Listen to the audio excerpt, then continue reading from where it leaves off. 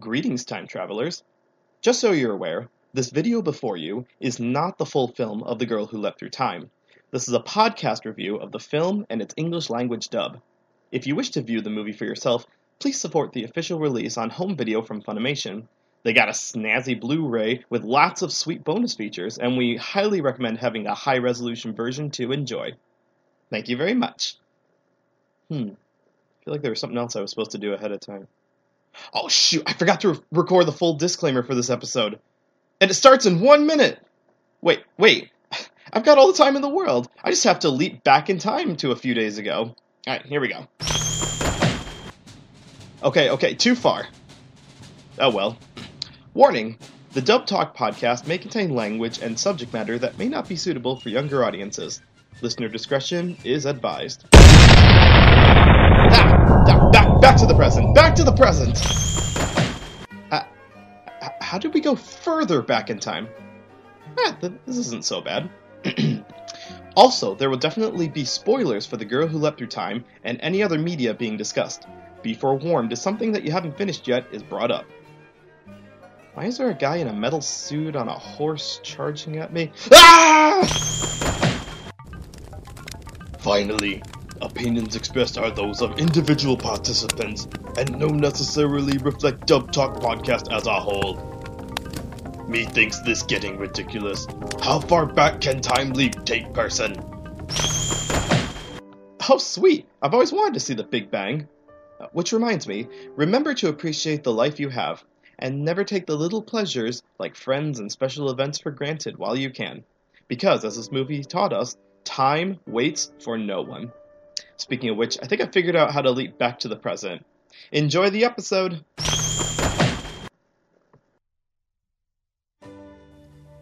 Hello, fellow time travelers. Thank you for joining us here for the Dub Talk podcast, the premier podcast where a bunch of individuals get together to talk about the latest and greatest in English dubs for anime and alternative media in general. And not only to talk about the latest, but sometimes even some classic materials that you have probably seen before and have been dying for us to get to.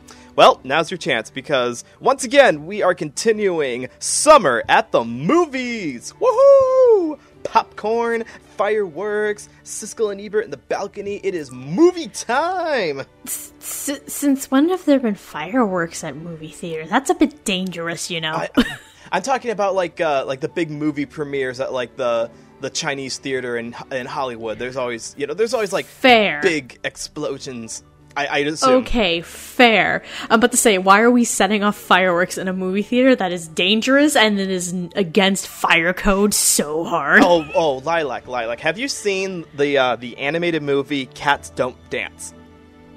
Oh, it's been years, but yes. Okay, you remember the final epic musical number where they're like setting off all of the fireworks and explosions and lights and the Statue of Liberty at the very end of it? Again, it's been a long-ass time. I will show that to you later. I'll show that to you later. But point is that if they can do it in a Mark Dindal animated movie, we can clearly do it in real life. And look here, anime is not true to real life. That's a horrible idea, and that is so many lawsuits waiting to happen if you do that. Are you telling me that people can't actually travel through time and go back to the beginning of their karaoke session all day? I wish that was a thing, but sadly, no. So we can't go back in time and have a good dinner again? I wish that was a thing, but sadly, no. I can't go back in time and prevent the boy who has a crush on me from telling me that he has a crush on me? I don't wish that was a thing. I am so... But no. Very disillusioned now. But what I'm not disillusioned about is talking about this movie. So, like we said, we're at Summer of the Movies, episode 5 this season. Yes, we've gone through the highlights of High School Idols, Gentlemen Thieves, Hal, and whatever the heck Dragon Quest is. We still haven't figured that out. The thing that broke Andrew. That's all we need to know. That should be on the box art. That's all we need Dragon to know. Quest. It broke Andrew. There's the only two things we need to know about Dragon Quest. It broke Andrew, and Steve fucking Blum earned his goddamn paycheck, alright? Motherfucker, That's all that matters. So, That's all that matters. Every summer at the movies, since we started this, we have always done at least one Mamoru Hosoda film, and we are continuing that tradition because he's put out a steady amount of work before. But rather than looking at the newer films he's done, like Wolf Children or The Boy and the Beast, we are going back in time to cover what is essentially his premiere original work. Yes, even though he did work on the Digimon franchise and the One Piece franchise, Mamoru Hosoda kickstarted his solo directing career with one special Madhouse movie in 2006. Yes, people, you have all been clamoring for it, and we finally got into it. We're covering The Girl Who Leapt Through Time! Woohoo! Heck yeah! Yes, we are. And, of course, to help me out, I've brought along my time-traveling assistant, because every Time Lord needs an assistant to, die for them. I mean, to accompany them on their trip. Say hello to Lilac! You mean companion? I know nothing about Doctor Who, but I know that's a thing. Companion, not assistant, companion. Because you called yourself a Time Lord. But they do end up dying usually for the Time Lord by the end of the season, do they not? Does that mean I die at the end of the episode? If that's what's supposed to happen, I'm going to be very depressed. We could do a subversion where, the meat shield that is the companion lives and the Time Lord himself dies. So I guess we'll find out at the end of this episode. I guess so. Side note, live from North Carolina. Yes, thank you for coming to us from your special recording studio away from home. I'm visiting my mom right now. It's been a crazy past few weeks, but I'm visiting my mom in North Carolina. So, because everything that was happening, we didn't get to record it yet. And I'm just like, Mom, can I record this episode while I'm with you? And she's like, yeah, that's fine. I'm like, okay. Thanks, Mom. And it's a good thing we did, too, because this is going to be a really unique movie. I mean, not just the fact that it's a sort of a origin of species for Mamoru Hosoda's directing work, but also, and I could be wrong here, but I think this is one of the only times we've covered a Canadian dub. Is that correct? As far as I know of, yes. I don't know if it's the very first time. I don't know that. Yeah. But in a rare twist.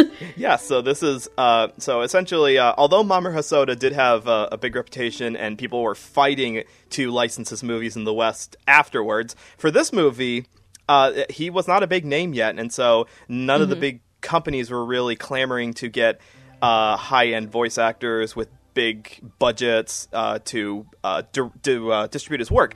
Bandai, though, did take a chance on this one back when they existed. Rest in peace. They're Rip Bandai Entertainment. They had a good run. But yes, The Girl Who Leapt Through Time came out in Japan in 2006, and it was made by Madhouse. It was directed by Madhouse, and if I remember correctly, this was not really super well promoted. It wasn't expected to be like a giant hit. It was meant to be like a nice, fluffy, feel-good summer movie. But word of mouth... I'm not surprised by that, considering I don't remember when it came over to the West here, Bandai really, promoting it all that much. They didn't, really. Yeah, it was because it didn't have a big name attached to it. Even though it is based on a very popular novel, The Girl Who Leapt Through Time is a novel written by Yasutaka Tsutsui back in 1965.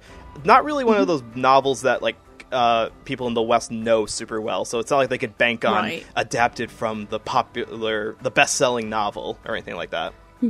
But it got a lot of really good word of mouth in Japan, and therefore it made more money than they were expecting it to. And I think that buzz is why Bandai decided to take a chance on it, because there are Japanese movies being made all the time, original Japanese movies, and not all of them get snapped up. But we're really glad this one did, because just 2 years after it premiered in Japan, we got an English dub released on home video, and that is what we are going to be talking about today. And then Bandai basically died in 2014, and then 2 years later it was rescued. Yes, it was.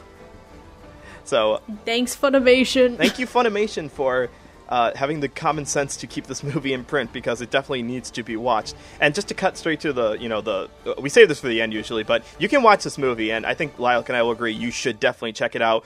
It's streaming on Funimation's website, so if you've got a subscription, Is it really? Plop down a little bit of time to go check it out. Yes, I have because.moe pulled up right now, and if you type in The Girl Who Leapt Through Time, you will find Funimation's got it up on their site right now. I don't believe you. I'm going to look at Funimation like directly because I don't fucking believe you. They normally don't stream their movies. That's why I find it hard to believe. They usually don't. And okay, while you're looking that up, They usually don't. I'm going to explain the plot really quickly. Okay, so there's this high school girl named Makoto who's just kind of going through a rough patch in her life where nothing seems to be going well.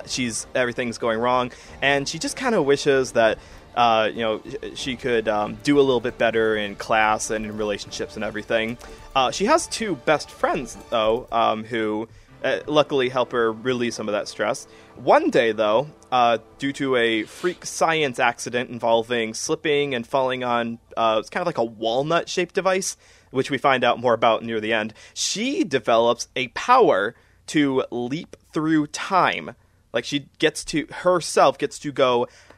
And she has to do this by actually jumping. She has to, like, get off of high places or run really quickly, and she has to build up a head of steam. It's kind of like in Back to the Future, where they have to get up to a certain speed to go back in time. When she does that, she can leap back in time and redo events however she wants, and she uses this fortune. Hence The Girl Who Leapt Through Time. It is very well visually represented and a very fitting title for the movie. And so for the first half of the movie, it's just shenanigans of not just her leaping through time, but also through that we get to see relationships live and die. We get to see angsty teenagers. We get to see relationships with bratty sisters, and near the end of the movie there's a bit of a twist, a bit of a surprise that we will spoil near the end because it relates to one key character, and essentially dun dun dun, and that is what the Groundhog's Day-ish kerfluffle, and I love it. I absolutely love it to pieces. Okay, so before briefly, just jumping into our histories for this, I saw this movie, I believe I bought a physical copy of it when it was on sale on Right Stuff back in 2012, I want to say. It was one of a couple of films that I bought, and just to check out, I think 5 centimeters per second was another one. So I've seen it for a while. It is not my favorite Hosoda movie. People who've seen prior episodes will know Wolf Children is my favorite. And but that being said, I really do like this movie, and I was really glad to be given the opportunity to talk about why that is, and why I do think that the dub still holds up even over 10 years after it came out. By contrast, we got a newbie. We're gonna have a fun time. we got a newbie here. I have never seen this film before, ever, and I've been meaning to for ages, and this is my excuse to finally dive in and do it. I do own it on DVD and Blu-ray, but someone to know it's not my favorite Hosoda film. I think that honor might actually go to Wolf Children for me as well.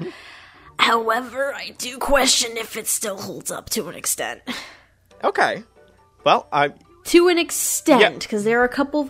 It's one of those things where it's like, if I saw this before all the other Hosoda films, I might have a different opinion.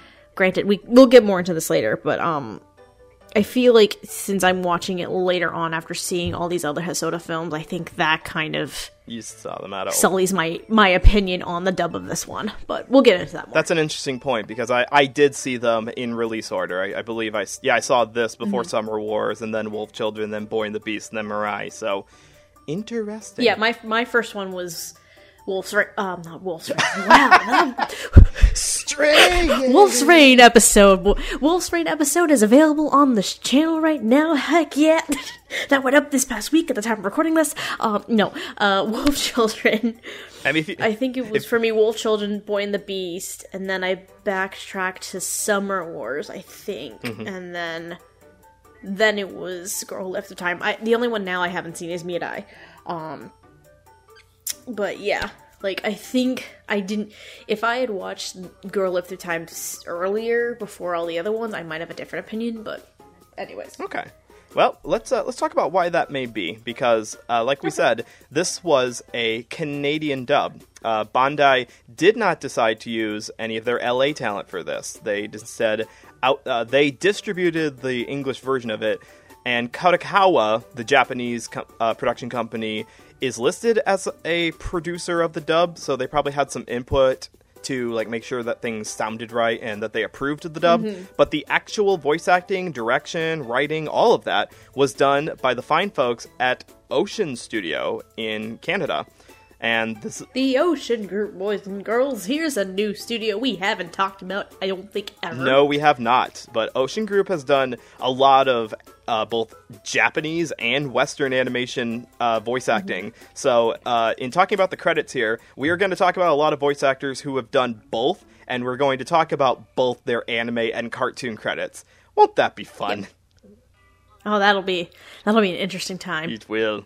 So let's dive. All I remember is you sending me a message the other day about a specific credit and the amount of voice actors who were in that specific thing. I'm not going to say what, because I feel like we're going to be talking about it throughout the show, I'm assuming. Yes, we will. And it's not... Okay. It will either make some people very happy or very angry. Anyway, so in talking about who directed and wrote this bad boy, The Girl Who Leapt Through Time's English dub was directed by Carl Williams, and it was script written by Kathleen Westlake. Now, names that your average VA chaser probably doesn't recognize, but you have probably heard their work before. The first season of Shakugan no Shana was done in Canada and released by Genion, and Carl was the ADR director on that. He also did the ADR direction on stuff like Card Fight Vanguard, the Jinro movie, which was another Bandai release, but most prominently, and I'm just covering this because a lot of people saw this, a lot of the Inuyasha dub was directed by Carl. A lot of that dub. Ah, I forgot Inuyasha was also Canada. It was. Okay, that makes sense. Yeah, so if you're from that camp of Toonami's heyday, Adult Swim's heyday when they showed anime, you probably saw... I was about to say, Inuyasha wasn't even Toonami. Yeah, no, you're right. You know what I mean, because they call it Toonami now, even though it used to be called Adult Swim. You know what I'm talking about. No, yeah, I understand now. I understand what you're talking about, yeah. And Miss Kathleen. Yeah, on that same note, Kathleen also did quite a bit of writing for Inuyasha. And a couple other of the Canadian things she's done work for. She wrote the script for the movie Sword of the Stranger. And a good chunk of both Mobile Suit Gundam and Wing were written by her. Again, those are both Bandai releases, but done in Canada. So these two have done a lot, both before and since The Girl Who Leapt Through Time. So, Lilac, go ahead and tell me your initial opinions of the overall writing and direction. I'll start with the writing first, because I actually really enjoyed the writing on the film. I think Kathleen did a fantastic job having adapted and portraying the sci-fi elements, the little bit of fantastical elements, and the teen angst with all of these kids. So much teen angst, and I think it all blended together really well. I didn't really see many issues in terms of the writing and the adaptation on that end. The directing is interesting, and this goes back to my comment of, if I saw Girl Who Left Their Time before all the other Hosoda films, my opinion will probably be different. Interesting is never usually a compliment, I've found out. Depends. You could also be Andrew, and whenever he says interesting, I have to ask him, are you saying it's a good thing or a bad thing? So in this case, what do you mean? There were some moments in the direction with some of the characters that seemed at times a little bit stilted. There were some performances, and we'll get to one of those groups in a little bit, where voices of a couple of characters kind of blended together that you didn't know who was who. And I think I think a good amount of it can be stilted sometimes, mostly with the secondary characters. Though there are some occasions with some of the major characters that have this too. And one of the weirdest moments I had, and I even wrote this down as a note. So towards the end of the film where Makoto is looking for Chiaki, right? Yes. And she's just running and running and running and running and running. She does a lot of heavy breathing. Yeah. And I don't know why, but it seemed very weird to me. I mean, she's like, I was like, what the fuck is this?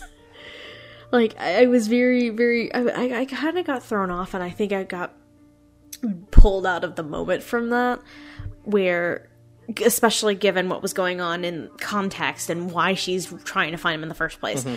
And, like, something like that, I think, was a direction issue. It definitely pulled me from it.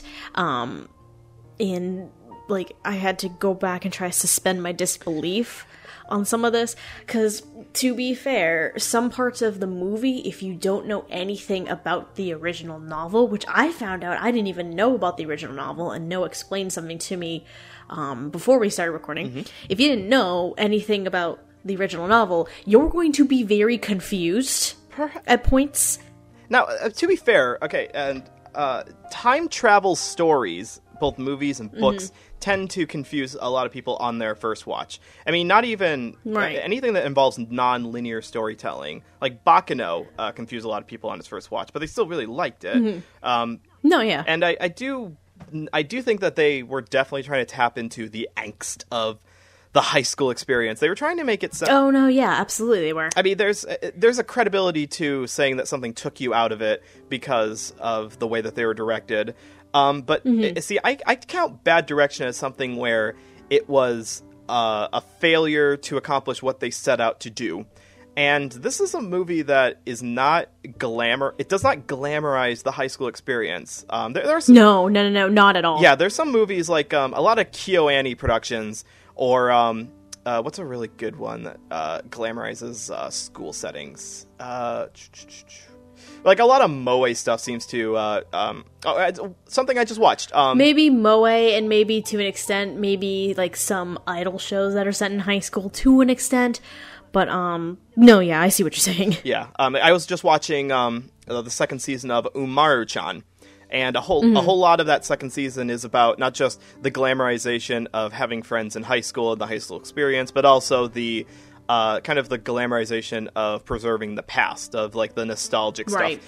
This movie feels a bit like it will stand as a period marker for the era, because there are little details around the edge, like the flip phones, the karaoke, the just the overall speaking, the topography, all those little things there feel like we'll be able to look back at this and say, this is what the average, not the idealized, but the average Japanese high school setting was like in that time period. Right. So I disagree with you that the direction was interesting. I'm putting big air quotes around here. Because I do think that it doesn't have, it doesn't have a failure to accomplish what they set out to do. Taking it out of your experience, though, I can understand that. Right, yeah, because, I mean, I can understand they did what they set out to do, but I think part of it was some of the stilted performances that they got as directions, and I think that kind of hindered my experience a bit. But again, what really hinders my experience is the fact that I watched Girl Who Let Through Time for the first time after watching Wolf Children and Boy and the Beast and Summer Wars and these 3 fantastic English dubs to go with them, right? Yeah, that's true. So backtracking to this one, like, I was hoping for something amazing, and well, I was hoping for something amazing, and then, like, I don't know, I guess, because also, to be fair, like, English dubs and really, really solid ones around, like, because you said it came out in 2008, so it probably recorded around 2007. 2007, like, there were still some English dubs at that point in time that you can't really say are the greatest thing of all time. So it's still a learning process and a learning experience at the time, I think, in the industry as well, before it goes into, like, the modern era, which to me, that's logic in my brain. But, yeah, I think the biggest thing for me that really hinders this for me as a dub that can stand the test of time is the fact that I watched it so late. I don't know. That's interesting it's interesting you say that, because I've seen movies that, are decades old and got into them just fine on their own merits. I just saw, the other day, I saw a 50s Russian animated movie about a bratty princess who wants flowers to grow in wintertime. I didn't say, ugh, this animation is so... so stilted, or the voice acting, the Russian voice acting is so weird, because I'm like, this came out in the 50s. I hold it to the level of expectations for Russian animation from the 50s. So. Right. I understand that. Okay. I completely understand that. It's just, I'm trying to make sense of things in my brain as well. Yes, please tell us about the brain. Let us unlock the inside of it and try to pick it apart, shall we? Yes.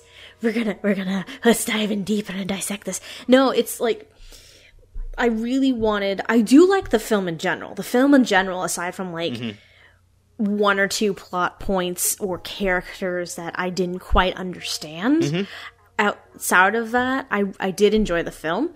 I mean, I think it's solid. It's just, I think it's not the greatest dub, but it's also not absolutely horrible either. It's it's a weird middle ground. It's a weird middle ground. Yeah. But in my brain, again, like, if I saw this when it first came out, I would have fallen in love with it. I would have been probably perfectly fine. But now that I'm seeing it so late after seeing other Hosoda films, it's like, and then, because sometimes your brain will automatically try to compare to the other stuff, you know what I mean? I think that has a lot to do with why I'm kind of with my love of the film, right. Honestly.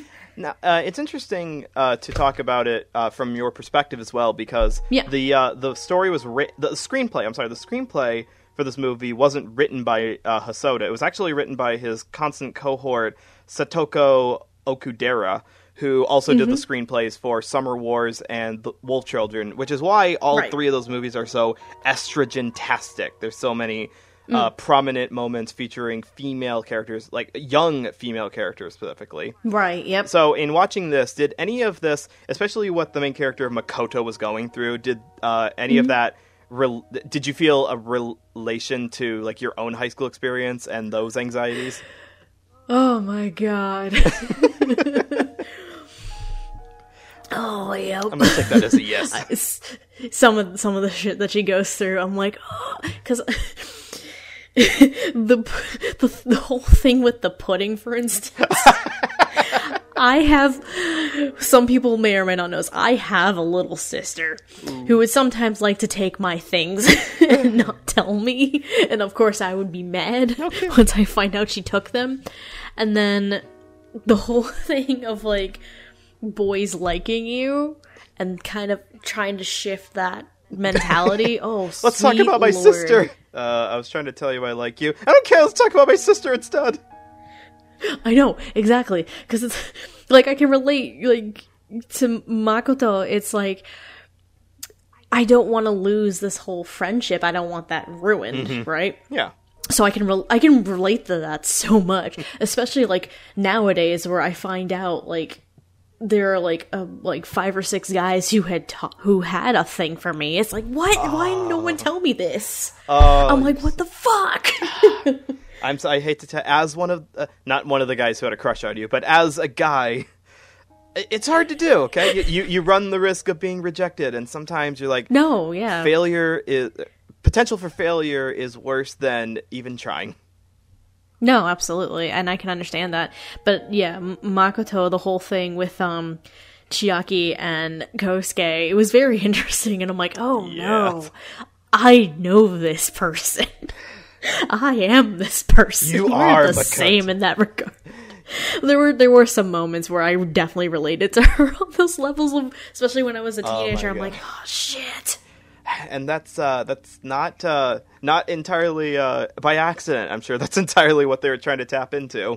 So props. Oh, absolutely, I can see that. Yeah, props to. And I think that works so well. It does, you're right. And that's why I wanted to praise Kathleen's writing, because I think she gets that mentality. She gets No, absolutely. It's not a glorification of high school. It is both the positives and the negatives of the experience from a high schooler's perspective. There's Right. Oh my god, I felt so bad for that one guy who kept getting his ass bullied. Oh, yes. That's a guy who we're actually... he had ramen poured on his head. I'd lose my mind, too. Oh, man. No, it was soba. But, yeah. But no, yeah, I definitely... Kathleen made it very relatable. It's not a sugar... Like, the movie itself doesn't sugarcoat it, and Kathleen, I think, made a great adaptation and kept all that those pieces intact. Yeah, so thank you, Kathleen, and thank you, Carl, for taking on this project. Woohoo! Yes. Now, let's move on to the characters in the movie. And there are quite a few characters. One thing I like about this movie is that it feels very busy. Crowd shots have lots of people moving around, lots of activity. Yep. School scenes are like there's a scene where all the characters are gathered in a courtyard because of a scuffle going on, and you just see both the first and second floor is just full of students. Like, it feels like a very full world. We're not going to talk about every single character, but we're going to try and narrow it on to the ones that have the biggest impact on the story. Starting with the ones who have the least impact. We're going to talk about Makoto's mom, Makoto's dad, and her sister Miyuki. So, Makoto's mom is voiced by Nicole Oliver. Her dad is voiced by Brian Drummond. And her sister is voiced by Shannon Chan Kent. Okay, so I listed 3 names. One name you may instantly recognize. The other 2 maybe not so much. But I know every one of you have heard these characters before. And I'm going to tell you where you've heard them before. Nicole Oliver... Brian Drummond is the only one I feel like I recognize for somewhere. Yes. In fact, let me just start with Brian Drummond. So, okay. You've heard him as Benny in Black Lagoon. You have definitely heard him as Ryuk in Death Note. He plays the Shinigami. Okay. Yeah. Yep. All right. Yep. Yep. Very distinct I'm having voice. an aha moment. And, oh, yeah. And just in case we have any people watching this who don't normally watch anime, I'm going to mention one cartoon that he's done before. Back in the mid-2000s, there was a Superman spin-off show about Superman's dog called Crypto the Super Dog. And it's... I remember that. So, you remember the cat? Streaky the Super Cat? Oh, it's been so long. I don't remember that. Well, he had a sidekick. The dog had a cat sidekick, who was voiced by Brian Drummond. Nice. Yes, very different. Brian the cat. Very different from apple-eating death guy Ryuk and fuck the Nazis Jew Benny. We also got Streaky the Super Cat. So this guy's done quite a lot of different stuff. Nice. Nicole Oliver. This is the one I sent to Lilac to say, like, oh my god, it's someone that you've definitely heard before. Some anime things. If you saw Oban Star Racers, you heard Nicole as Maya Wei. If you've seen any of the recent Galaxy Express 3-9 films, the recent ones that were dubbed and released on Blu-ray, she plays Emeraldus in those movies. But let's skip all that, because I know there's a certain fan base who heard the name Nicole Oliver and instantly thought of her role as Princess Celestia in the My Little Pony Friendship is Magic franchise. Everyone is now smashing their keyboards and or cell phones and like, no!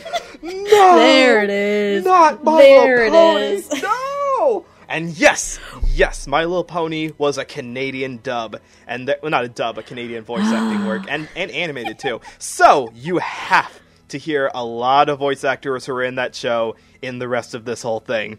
For instance... Ladies and gentlemen, I hope you're in for a wild ride. We're going on a fucking train today. And it has no brakes. None at all. We are on, actually, the Oriental Express, where that one episode where people ate the cake desserts came from. I forget what the name of that episode was. It's been a while since I've seen My Little Pony. Speaking of My Little Pony, though, Shannon Chan Kent is Pinkie Pie in My Little Pony. Not the speaking role, though. She's the singing voice in that show. Oh, okay. Yes, so she's got a very distinct voice. She's also Christina Sierra in Gundam 00. But to circle it back around to Death Note, her most famous role is probably as Misa in the Death Note movies. In the show and okay, movie. It's been a hot minute since I watched Death Note. Oh shit. Okay, yeah. I hear twinges of it. Yeah, now you think it's in my head now. And let's just talk. Okay. Now let's talk about that. Actually, let's talk about Shannon's performance because, you know how you were talking earlier about how you thought that a lot of the voices kind of blended together, based on the direction. I thought Shannon. Oh yeah, she did not. No, she did not. Shannon is. She definitely stood out. Yeah, she is. I felt she was the most anime sounding character in the entire cast. I like how that's how we're describing it. Anime sounding. It's a shame because it's a new adjective. Anime sounding. I mean, you know what I mean, though, right? You know by the No, I do absolutely. And like, here's what's very weird. Oh no! Because I completely forgot that Shannon also was Misa. Because I wanted to go in this blind. I didn't look up any other previous roles because I'm like, let me get surprised by some of this shit. Well, perfect. You know, Shannon's Miyuki kind of reminded me a lot of Jade Saxton, actually. You're not wrong. That I can hear that voice. Yeah, it sounds very similar to some of Jade's normal, like, peppy, upbeat kind of characters and, like, her normal tone of voice, really. And I can totally hear Hachin in Miyuki's voice. Oh, absolutely. Now that I think about it. Absolutely. I can hear it, too. Now you say Hachin, I'm like, oh, yeah, that's definitely Hachin right there. But no, I really liked Miyuki a lot, and Shannon was so much fun. I think because she's just so upbeat and she has that positive energy about her, which is great, but she's also very sassy. Oh, so sassy. She has such fun moments of sass. What was one where, About time I think you she gotta... was... Huh? Her first lines is literally, about time you got up. Yep. Like, there was a few other times, but I think I think the highlight for me was when Makoto is trying to figure out the whole time travel thing, and Miyuki goes upstairs to check on her. Oh yes. Her and Mom heard a loud thud because she tried leaping off the bed. Yep. And Miyuki opens the door, and Makoto is about to try and leap out of the damn window. Yep. And she's like, no, you have so much to live for. Just like stuck it, like the whole corny like hugging of the legs is like no. Like that was so funny. I was just laughing so much. I was like, oh boy, you're adorable. I like you. And that's so telling for a close sibling is that they'll try to stop you from, jumping off the roof to your death, but they will still eat your pudding behind your back with no remorse. I know. To be fair, it was Mom and Dad who let Miyuki eat the pudding. I don't care. I mean, yes, they're accountable for that too, but still, why would you even think, well, this is something my sister bought. I'm sure she doesn't want it. No, yeah. I think it was the dad, right? It was the dad. I was like, "Isn't that your sister's though?" And Mom's like, "Oh, yep. She's not gonna miss it." And I'm like, "Thanks, Mom." What kind of mom is? Yeah, no kidding. In fact, let's use this to segue over to the mom. Okay. We'll be quick on these two because both the mom and the dad don't speak too much. They're actually very minor characters, but they do. They have mom and dad voices. I guess for lack of a better word. For lack of better description, yes. There are a couple of the characters I think kind of just blended into the background a little bit. Mm-hmm. They didn't serve a ton of purpose, and they didn't also stand out like Shannon's Miyuki did, which is kind of sad now that I know frickin' Brian Drummond. I know, right? And now I remember who this human being is. And I'm very upset. I'm like, damn it, we need Ryuk here now. Let's make this even crazier. Well, he didn't really do that voice. Brian gave him he gave the dad a very humdrum salaryman archetype kind of voice. Like a very, a very loving but no nonsense kind of voice, which fit with the character. I think like humdrum archetype is probably accurate for the mom and the dad. I mean, I do like the comforting voice that Nicole gives to the character because she has to sound like an everyday person who you might know. and who is, again, very a loving person, but is also, like you were saying, not very assuming. So no, yeah, which is a shame, because it's a shame that she didn't get to expand that out a little bit more. Because again, she's Emeraldus in Galaxy 39. She's freaking Princess Celestia. That's so many people who don't like My Little Pony are going to be raging right now. It's going to be hilarious. Anyway, no, I mean, I think part of it really for Nicole and Brian is the fact that the mom and the dad, they don't have a significant role. Mm-hmm. So they're kind of just there to exist. Yeah. Really. So as characters that exist, the performances are good. They are. And I'm glad that the writer took the time to include parental characters, because that, again, it makes us feel like a real high school setting. Like the least convincing high school anime are the ones where the parents do not exist, like Azumanga Daioh or Umaru-chan, where it's just like, we can do whatever we want because we don't have parental figures. Or we can run into a Monster Musume situation and they went up to the damn farm, or they went away on business. Yes. Yeah, sometimes they don't even address the parents, and then, like you said, sometimes they conveniently write them out. Oh, yeah. Yes. So it's good that there's parents here in this movie. Yeah. So I think that's all we really have to say about those guys. They did a good job for what they had, and Brian and Nicole need to be in more things, I guess. Yeah, and Shannon is adorable as shit. And Shannon is so nasally and adorable, and so... Yep. Yes.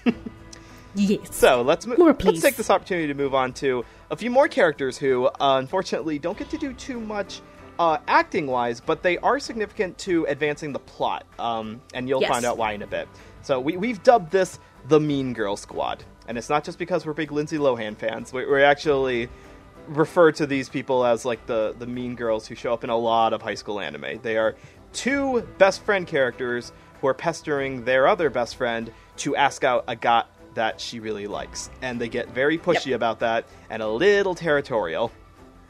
Yeah, it's one of those. It's a smaller extent of the Yuki Soma fan club. Oh, remnants of that were still lingering around. Yeah, Yuki Soma fan club, where basically like everybody's not allowed to do anything to Yuki Soma, and then they get fucking pissed that Toru is there and just happens to exist in the universe. This is almost the same thing, but to a smaller extent. Exactly. And so this group is comprised of Kaho Fujitani, who is the girl who has a crush on one of the other main characters, who we'll get to in a bit.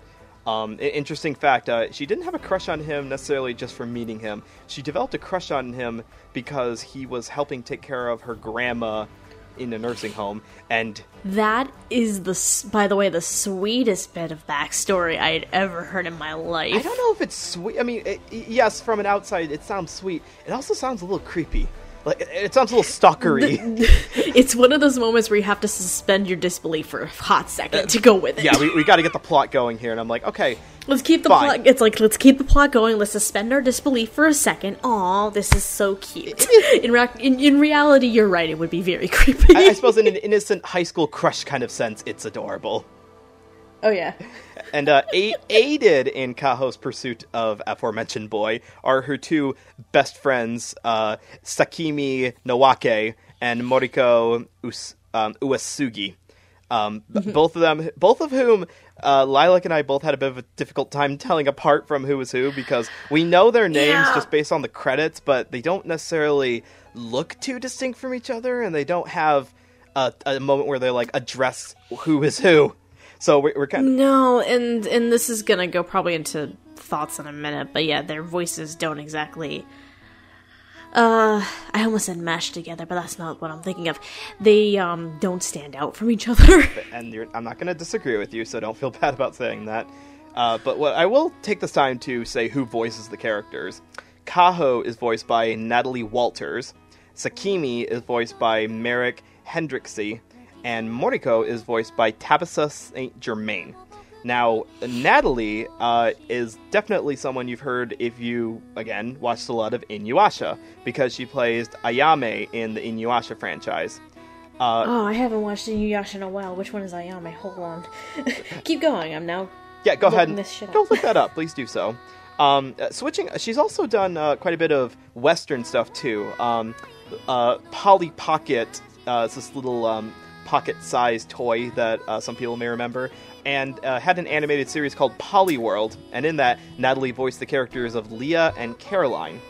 And not to be restricted to just Japanese and American cartoons, she also did Chinese cartoons. There's this English dub for a Chinese, I believe it's Chinese. It's either Chinese or Korean. I couldn't quite verify, but it's a cartoon called Story of Sayunkoku, and in that show, she voiced the character of Shunki-sa. I haven't seen it yet, but it looks like something that got a very high-end promotion, because it's very unusual that we would get non-Japanese Eastern animation dubbed and released, so that's prominent. Now, moving on to two voice actors you've definitely heard before. I'm almost sorry that we took this long to get to talking about them, because I don't think we've talked about either Merrick or Tabitha in anything we've done before. Because, Merrick is, if you've seen Dot Hack Roots, she plays Tabby. If you saw the greatest cartoon, Johnny Test, pause for groans from the audience, she voices one of the sisters, Susan Test. I'm taking it from your reaction that you haven't really seen Johnny Test before? No, I mean, I've never really seeked it out, but I've seen, in passing, it's one of those things where it's I flip on the Cartoon Network and it happens to be there. I'm like, I'll watch this for a minute. Yeah. It's one of those situations, but okay, that's interesting. Well, it has a reputation for being one of the worst animated series ever, because it was made in, very cheap Flash animation starting with the second season, so it has a very bad reputation. Ooh, that's over. Yeah. What doesn't have a bad reputation is the thing that she's been in that you know her from, which is Black Lagoon. She's the voice of Revy. No freaking way. No, you mean no fucking way. Fair. We have not touched Black Lagoon yet, and this is kind of disappointing, because I have not seen Black Lagoon before, believe it or not. I won't spoil anything for you then. I'll just let you know that No, don't spoil anything for me. I know nothing outside of Revy cursing like a sailor and dropping F-bombs every 5 seconds. Yes, that is exactly what you should know it for. I mean, there was that video that I think Megan showed me a few years back of Black Lagoon, but just every person every time that someone says the word fuck, and that's it. that video was actually... And it's glorious. That video is so prominent that I actually took it upon myself to do the same thing for the OVA that came out a few years later. I edited together a video of the same thing. It was just all 108 fucks said in that 5-episode OVA, and I think that is still the most popular video on my YouTube channel. Yeah. You were doing the Lord's work, Noah. So, in fact, speaking of that OVA, the Black Lagoon OVA, Roberta's Blood Trail, Tabitha voices Roberta in that. Roberta is this gun-wielding psycho maid, and she is she deserved an OVA. She absolutely did. So Tabitha's done that. She did in the original Shakugan no Shana series. She voiced Shana. Because, like I said, Season 1 was dubbed in Canada. Seasons 2 and 3 were dubbed by Funimation. And unlike stuff like the Black Lagoon OVA, they did not get the Canadian cast back. Actually, Jeremy Lee picked up the voice of Shauna for Seasons 2 and 3. So that is why there's a voice cast change between Seasons 1 and the other seasons of that franchise. But you know what? That doesn't matter. It doesn't matter that she voiced Shauna or Roberta, because she voiced the character. Is there a My Little Pony reference that's about to happen here? People who just smashed their keyboards and probably just put it back together, get ready to do it all over again. Tabitha voices Rarity in the My Little Pony Friendship is Magic franchise. I know, right? I'm getting so much enjoyment from the amount of My Little Pony and you have credits that were being discussed right now, and it's just making me laugh so much right now. And let me tell you, Lilac, you do not know the joy that I and anyone who already knew Tabitha from Black Lagoon got watching, gun-wielding Psycho Maid also voice, proper prim rarity character who just wants to run a boutique and so dresses for everyone for the gala. It was so nice to watch. It's basically, it's the equivalent of watching, Ice-T play a fun-time cartoon character. That's great. Yes. Now, we just spent a lot of time there talking about the voice actors and what they've done before, and and that's probably the most we're going to get to say, actually, because we're going to keep this section short, because, like Lilac said, they're prominent to the plot because they drive a conflict in trying to get Kaho to say that she likes a boy, and Makoto kind of intervenes in this. But, despite all that, they don't say a whole lot in the show. So no, not really. So yeah, they're really just there as a plot device. Yeah, and it doesn't help. If Kaho didn't really have a character motivation and a little arc of sorts, all three of them would have blended together and would have been stuck in the background. Yes, yeah, that's. Do you feel like that was on purpose, though? Does this sound like a failed attempt to capture the characters, or does this seem like what the scene called for?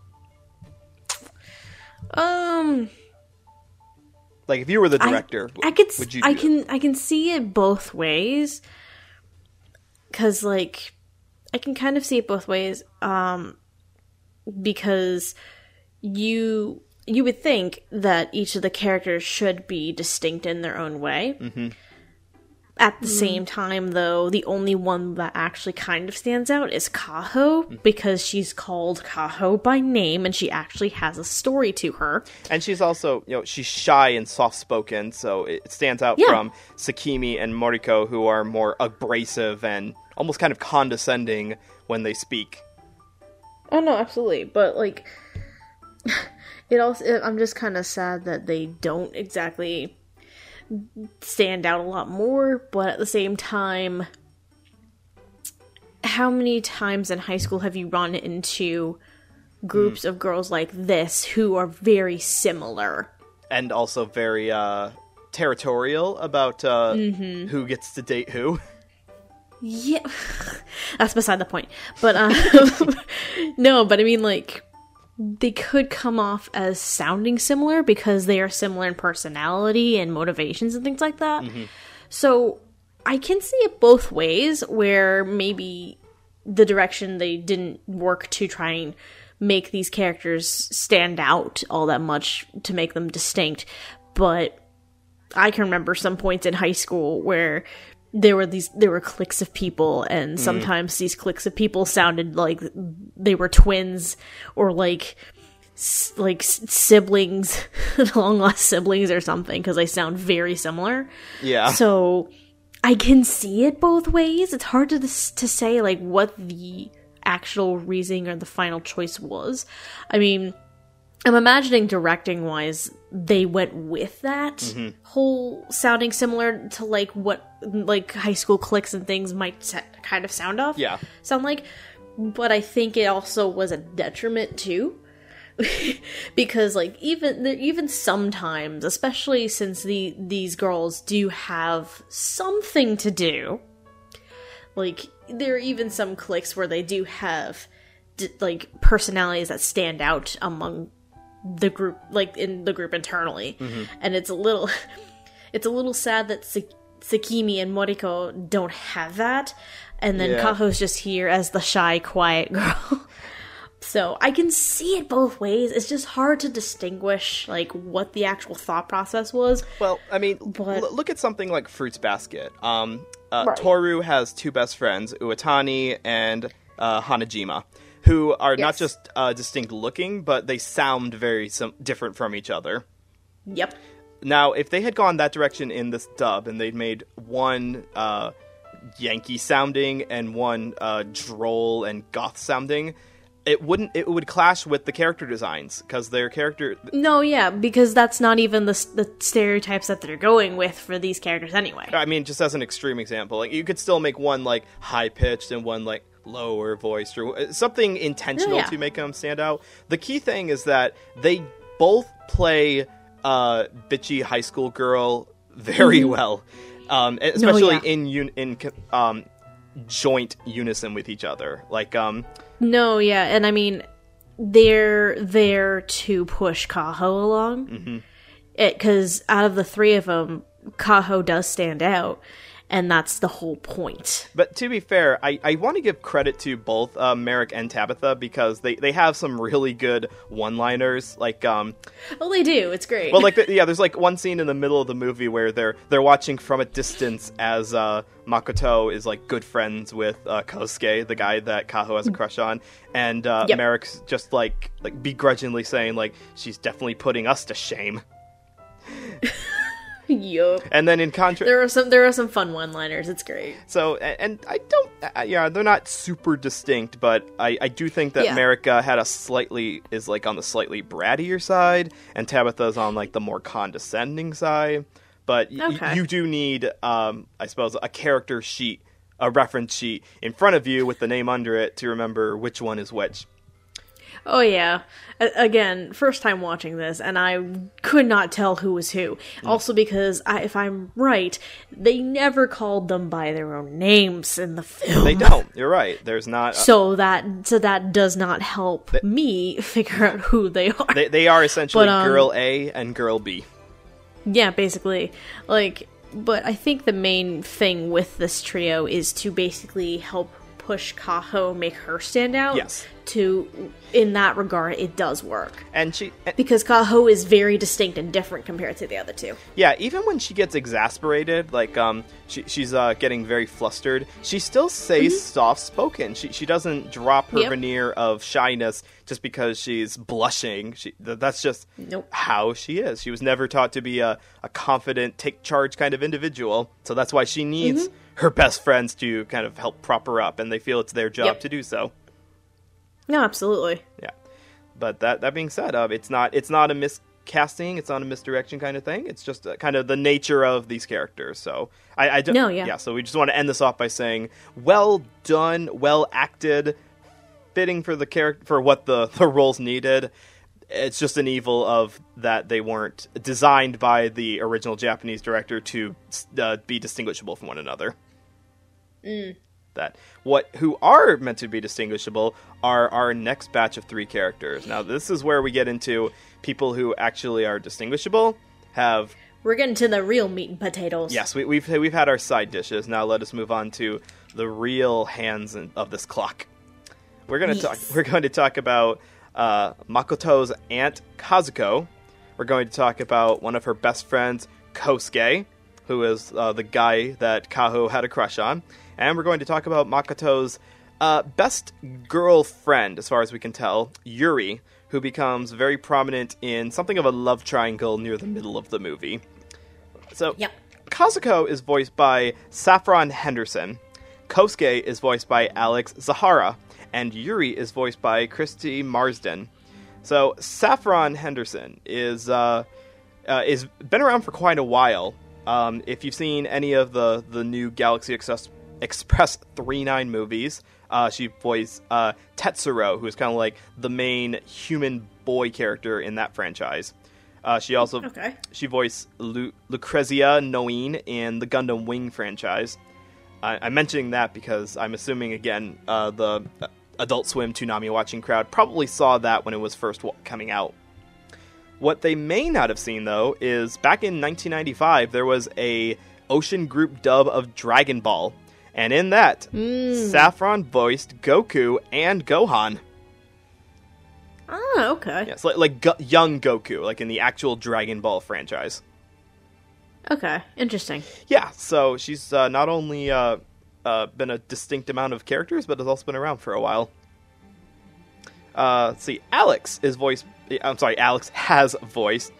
things like in Gundam 00, he played Lock-On Stratus. is it Gintama or Gintama? Gintama. He voiced Gin. In Gintama, Alex voices Shinsuke.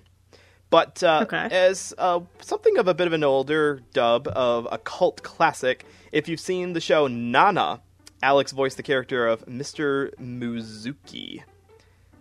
I haven't seen Nana yet, but I've heard it's a very... I forgot Nana was an ocean dub, actually. Yes, it was, and that... Oh, shit. I mean, I really like Beck Mongolian Chop Squad, and I've been told that Nana is, like, a good, female-centric, kind of show that attracts a lot of the same fans that Beck had.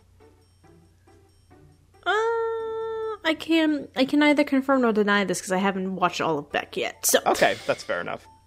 And to give Alex his props, because those were 3 kind of older dubs. You may be asking, has he done anything recently? Has he been in My Little Pony, for example?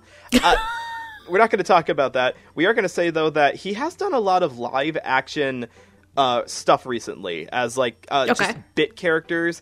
That's prominent in and of itself. Like, he's probably not a person you recognize on the street, but he's been very productive. He's like, if you need a bit character in your live action thing that's being filmed in Toronto, Alex is a guy for you. Nice. Yes. And to round it out, let's talk about Christy Marsden a little bit.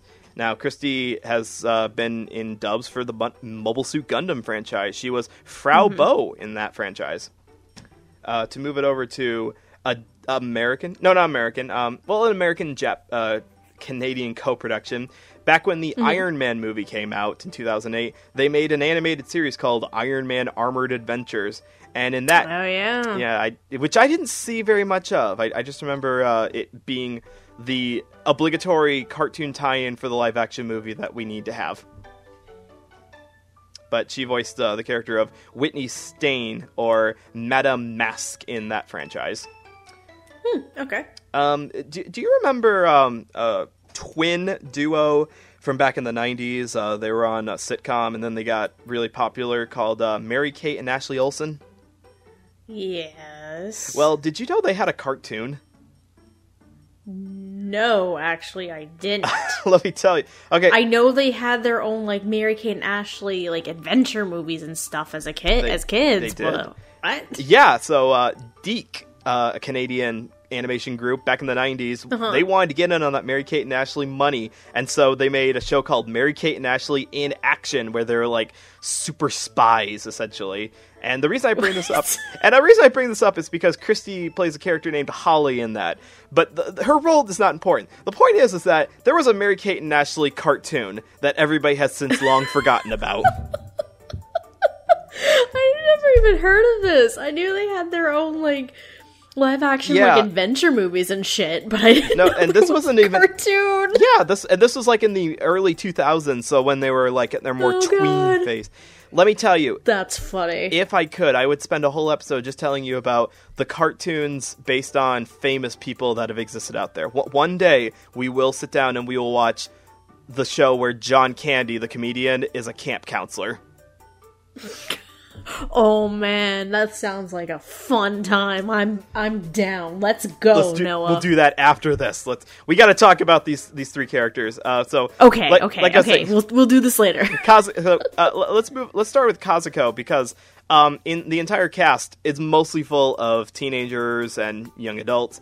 Kazuko stands out because she's the one adult that Makoto can confide in, and tell her about, hey, I almost got run over by a train, but I didn't, and I don't know why. Yeah.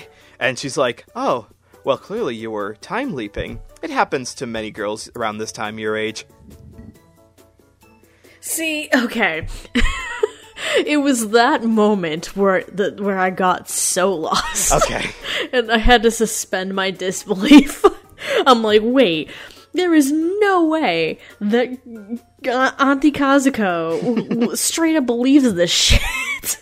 And is just taking Makoto's words at face value. I'm like, what the fuck is happening? Yeah, so you never had an aunt that you really I suppose was not a role model, but almost your mental age and you could confide in about weird stuff? Not really. I don't really have a close relationship to my aunts, honestly. I have a few. Yeah, I don't really have a relationship with any of my aunts, so no, I can't speak to that. Okay. I mean, I didn't feel that I had to suspend my disbelief because I just assumed that since Kazuko's a single non-married person who the mom specifically says, ask your aunt when she's going to get married. I just assumed that she was seen as a bit of a weird, eccentric person by the rest of the family. So of course she would believe in time travel without question. Well, I got thrown off because she just straight up accepted it right off the bat. I'm like, you're not going to keep asking questions and like wondering, like you're not even going to question anything. But then I also learned before we recorded this episode the reason why she actually straight up is okay with this. Yeah, and I'll explain this for those watching, because there may be some people who've seen the movie, love the movie, but didn't know this about the original. Okay, so this... I certainly didn't, and then it makes a lot more sense now that I know. Okay, so, long story short, the original novel, the 60s novel that the story is based off of, did not focus on Makoto. The lead character was Kazuko. And it featured a lot of the same elements. It featured Kazuko having two male best friends and involved her gaining the ability to time travel. And it followed a lot of the same beats, but it wasn't the exact same plot. So it's a very interesting choice that the producers decided in making this movie not to just recreate the novel, but make Kazuko a character in it and then focus on her niece. Like, that'd be like if they remade The Wizard of Oz, but instead of focusing on Dorothy, it's Dorothy's cousin, and then it's like, Auntie Dorothy, I traveled to Oz. It was so weird. And she's like, oh yeah, I traveled to Oz when I was your age. It's very common for boys your age. Like, what? No, like, again, I knew really virtually nothing about the movie except for the bare minimum of the summary. So I was very thrown off when Kazuko was willingly accepting everything. And then when Noah explained this to me before we started recording, I'm like, oh, so she's a tie-in to the original novel. Yeah, Got it. She's done this before. She's done this before. She does know her stuff. Got it. I am good now. I understand. So, fun thing about Saffron is that she sounds very rich. Is the best way. When I was writing down like my notes while watching the movie, I'm like, I don't know a way to describe her voice acting other than queen-like. She's almost got a regal way that she holds herself. And they even refer to her in the dub as Auntie Witch. So I guess yeah, and that's fitting. It's very fitting that she sounds older than the rest of the characters. She's got a lot of compassion to her voice, and especially in the scene where, because she's a paint restorer, she's an art restorer, and we see her explaining about an art piece that she's been working on. And essentially, you hear the compassion and love in her voice when she talks about how this art piece was made at a time of incredible poverty and war-torn, ness in Japan. And oddly enough, that painting actually has plot relevance. It is. It's like Chef. Oh God, what's it called? Chekhov's painting. It's something in the Two Camillas. I can't remember the name of it 100%. I didn't write that down. Something in the Two Camillas. I don't remember, but it's a very abstract, almost impressionist type of painting. Yeah, it's very interesting though. It is. And I'm gonna randomly look that up and see if... Sure. I'm gonna randomly look it up and see if it's listed under a certain character. Go for it. Nope, it's not. Okay. But I was looking at Wikipedia. Fail. But I like Saffron's acting here, and I don't think I've really heard her in much before, because I haven't seen the Galaxy Express 39 movies yet. So I feel like I need to find out more things, because she's got a very distinct, otherworldly way of speaking that is very soothing and very fitting for this character. Yeah. Yeah, go on. I can see it too. Like, she's very soothing, very mature. Like, she knows obviously she knows what the heck Makoto is going through, and she's very understanding, but at the same time, she's also this almost like a voice of reason and common sense, because Makoto, again, like you were saying, confides in her in a few different things, and then when boys are a thing, she's like, well, you know, why not go out on a date? Why not go out with them? And if it's not meant to be, you can just go back to the way things were. It's like, you don't understand, Auntie. I understand very well.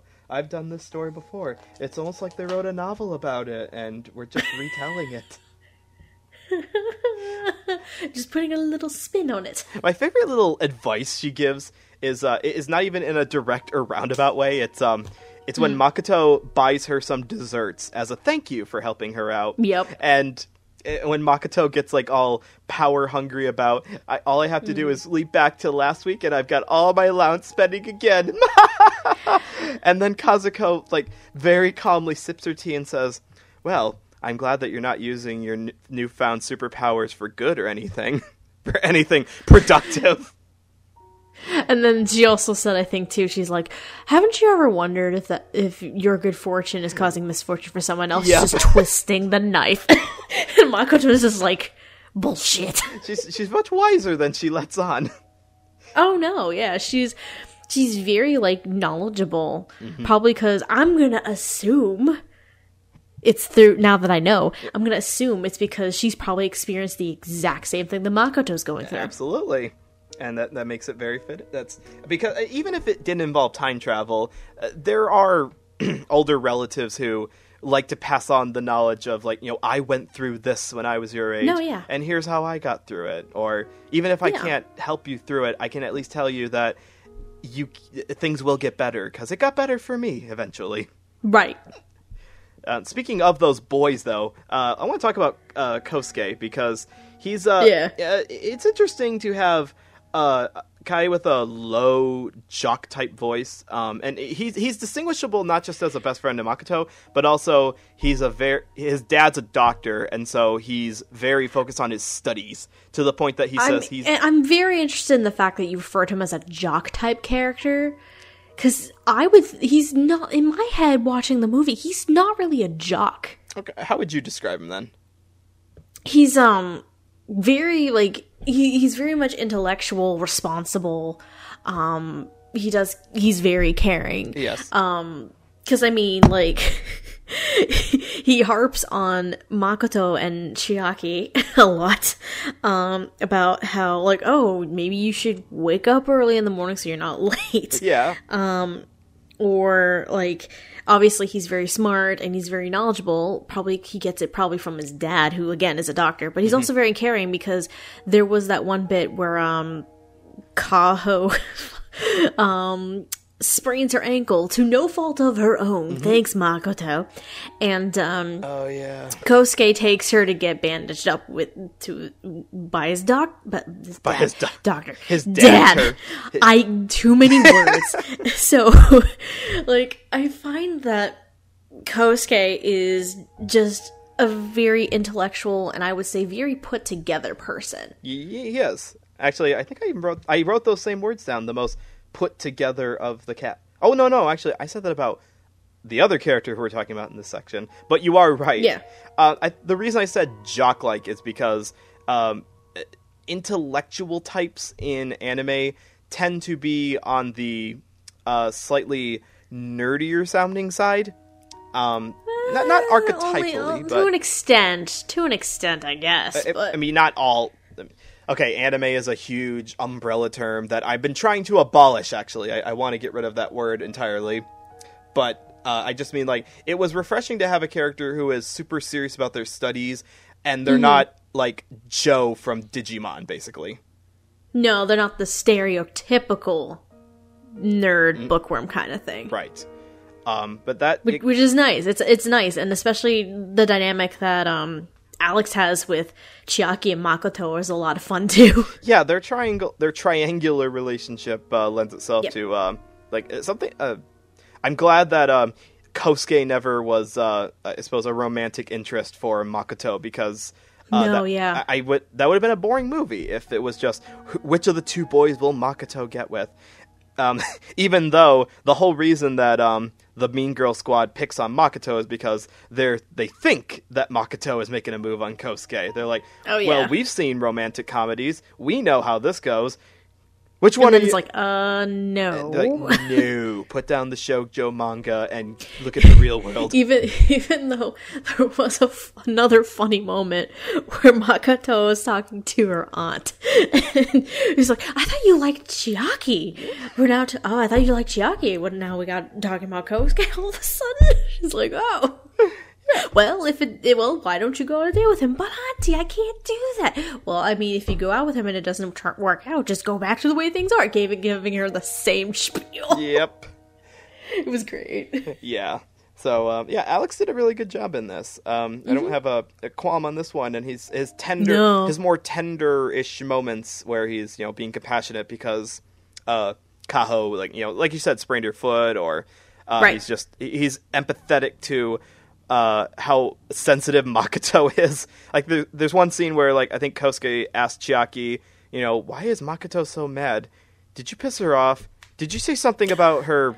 I forget, it was like her height or her hair or something. You know how sensitive she is about those things. Yeah, it was something. For some stupid reason, feet's coming to mind, and I'm like, I don't think that's it. It could have been. It's a strange thing. It was something very weird. I just can't remember offhand. But no, like each of the three in that main trio is very distinct from each other. Mm-hmm. And I really like that. And the dynamic between all three of them is so much fun, too. Yep. Especially Makoto being the tomboy. You have Chiaki, who is, kind of the laid-back kind of guy. And then you have Kosuke, who's the more responsible of the trio and has probably the most common sense out of the trio. You think? But doesn't notice when girls like him, and probably because he doesn't give a shit. Yeah, he's a little too focused on the doctorhood. Doctors. No, yeah, he I think he intentionally pushes all that stuff aside. So yeah. And then now talking about Christy really quickly, because she's when I first watched the movie, I didn't really remember her all that much, and there was a reason for that. Was because with this being a time traveling kind of movie, some things that happen at the beginning of the movie then get reset, and then they don't happen later on. So events change differently. Right. One thing that happens is that Chiaki proposes to, or says that he asks Makoto, "You want to go out?"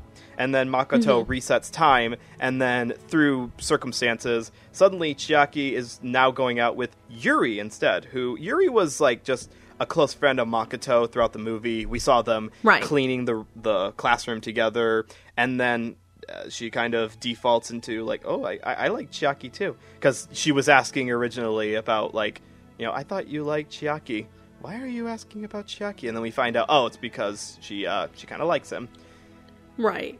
I like her voice. I like her. She's distinguishable from Makoto. Christy is distinguished from Makoto's voice actress because she's the one who has it more put together. She's the one who is not going to burn the tempura or fail the test or get knocked over by two guys spinning each other in circles in the courtyard. Oh, that whole bullshit was... It's like, really, you asshole? Yeah. What the fuck are you doing? The fuck? No, Christy is very, she's very gentle and very sweet sounding, and it's a very good contrast compared to Makoto, who's, again, a lot more tomboyish. And a lot more tomboyish and energetic. And I do enjoy it very well. Some of those softer moments, just like you said, oh, I thought you liked Chiaki. Well, I kind of like him, so... Yeah. And, I mean, those feelings of unrequited love are... yes. That's high school. I think we can all relate to that. Oh, yeah. Very much so. But it's interesting that element of Yuri going out with Chiaki, then it gets wiped from the main plot, because... near the end of the movie, Makoto eventually goes back to the beginning of the movie and has to redo everything basically all she does. over again. So Kosuke getting together with Kaho didn't happen the way that Makoto tried to make happen, which which is good because that almost led to a death via non-functioning. Two deaths via non-functioning bicycle brakes. Ah, thank you, you stupid bike. Why did we not get this fixed when we learned about it the first time? I question the build of that entire shopping area, though, because, okay, so it's a hill. The shopping district is kind of built on a hill that levels out at the train crossing. Oh, yeah. How is it that there has not been any accident before of any bicycles or scooters coming down and running in front of the train tracks? Because that just seems like a bad way to set up the train crossing. Oh no, that's when you go to the city council and you're like, let's fix this shit so people stop dying. Yes, and while we're at it, let's make more bicycle repair shops so people stop dying. Let's do this. 3, 2, 1, go. It's. I'm sorry. We got. I mean, that's the part where where I had to most suspend my disbelief. It wasn't the time traveling element. It wasn't how does Auntie Kazuko know about this. It's why did you build the train track at the bottom of a hill? Someone is going to die, and the peaches are going to go everywhere. It's like, what is wrong with you? Why you construct city like this, you moron? And they're going to look at it and say, up, up, up, up, up, up. We have dancing, singing elves. You know what? I think the whole shopping district in Railroad Crossing in the movie is similar to how frickin' road construction happened in goddamn Boston. AKA, it makes no god-awful sense. It was They just said, fuck it, we'll go with it. We don't really have a sense of urgency. We just do it. Urgency? We're just gonna make shit as confusing as possible. Let's go. Just like the time travel elements of this movie. Actually, exactly. I don't think it's a confusing time travel watching movie. Now, I say that as someone who's seen the movie a couple of times. Right. But I liked the fact that it was unpredictable because Makoto could go back to any point and redo anything. And now in rewatching it, multiple times, I see the structure of it. You've got, her using them for shenanigans near the first third of the movie. Then there's the finding out Chiaki likes her in the middle part, and then near the end there's the near-death experience and the twist, which we will get to in the next section. The twist of the overall movie. See, I was curious why this next section is the way it is, actually. And then I watched the movie, and then I understood. Yes. You people watching... I was like, how did this equate to this? Yeah. And then it's like, oh, gotcha. So it sounds like both Saffron, Alex, and Christy get our thumbs up on the direction and acting portion? Yes, for sure. Yeah, these ones are definitely strong and distinguishable sounding from each other. So good job to all three of them. And now, with that, let's move to our final time leapers here. We're going to break our building up of the suspense, because let's just cut to the chase here. So Makoto can time leap, and we're going to talk about her. And we're going to talk about Chiaki. And we're like, why didn't you talk about Kosuke with Chiaki and Makoto? Here's why. Chiaki is the original time traveler. He is the reason that Makoto develops the ability to time travel, because he lost his device from the future that allows him to time leap.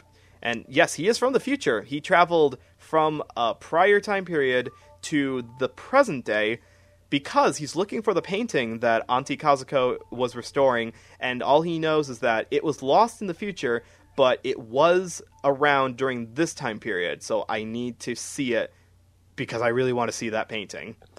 Plot device this painting is. It wasn't, I didn't think it was too flimsy. I mean, how many times have we remembered a TV show that we remember liking it, but we can't find any record of it anymore because it only exists in our memory?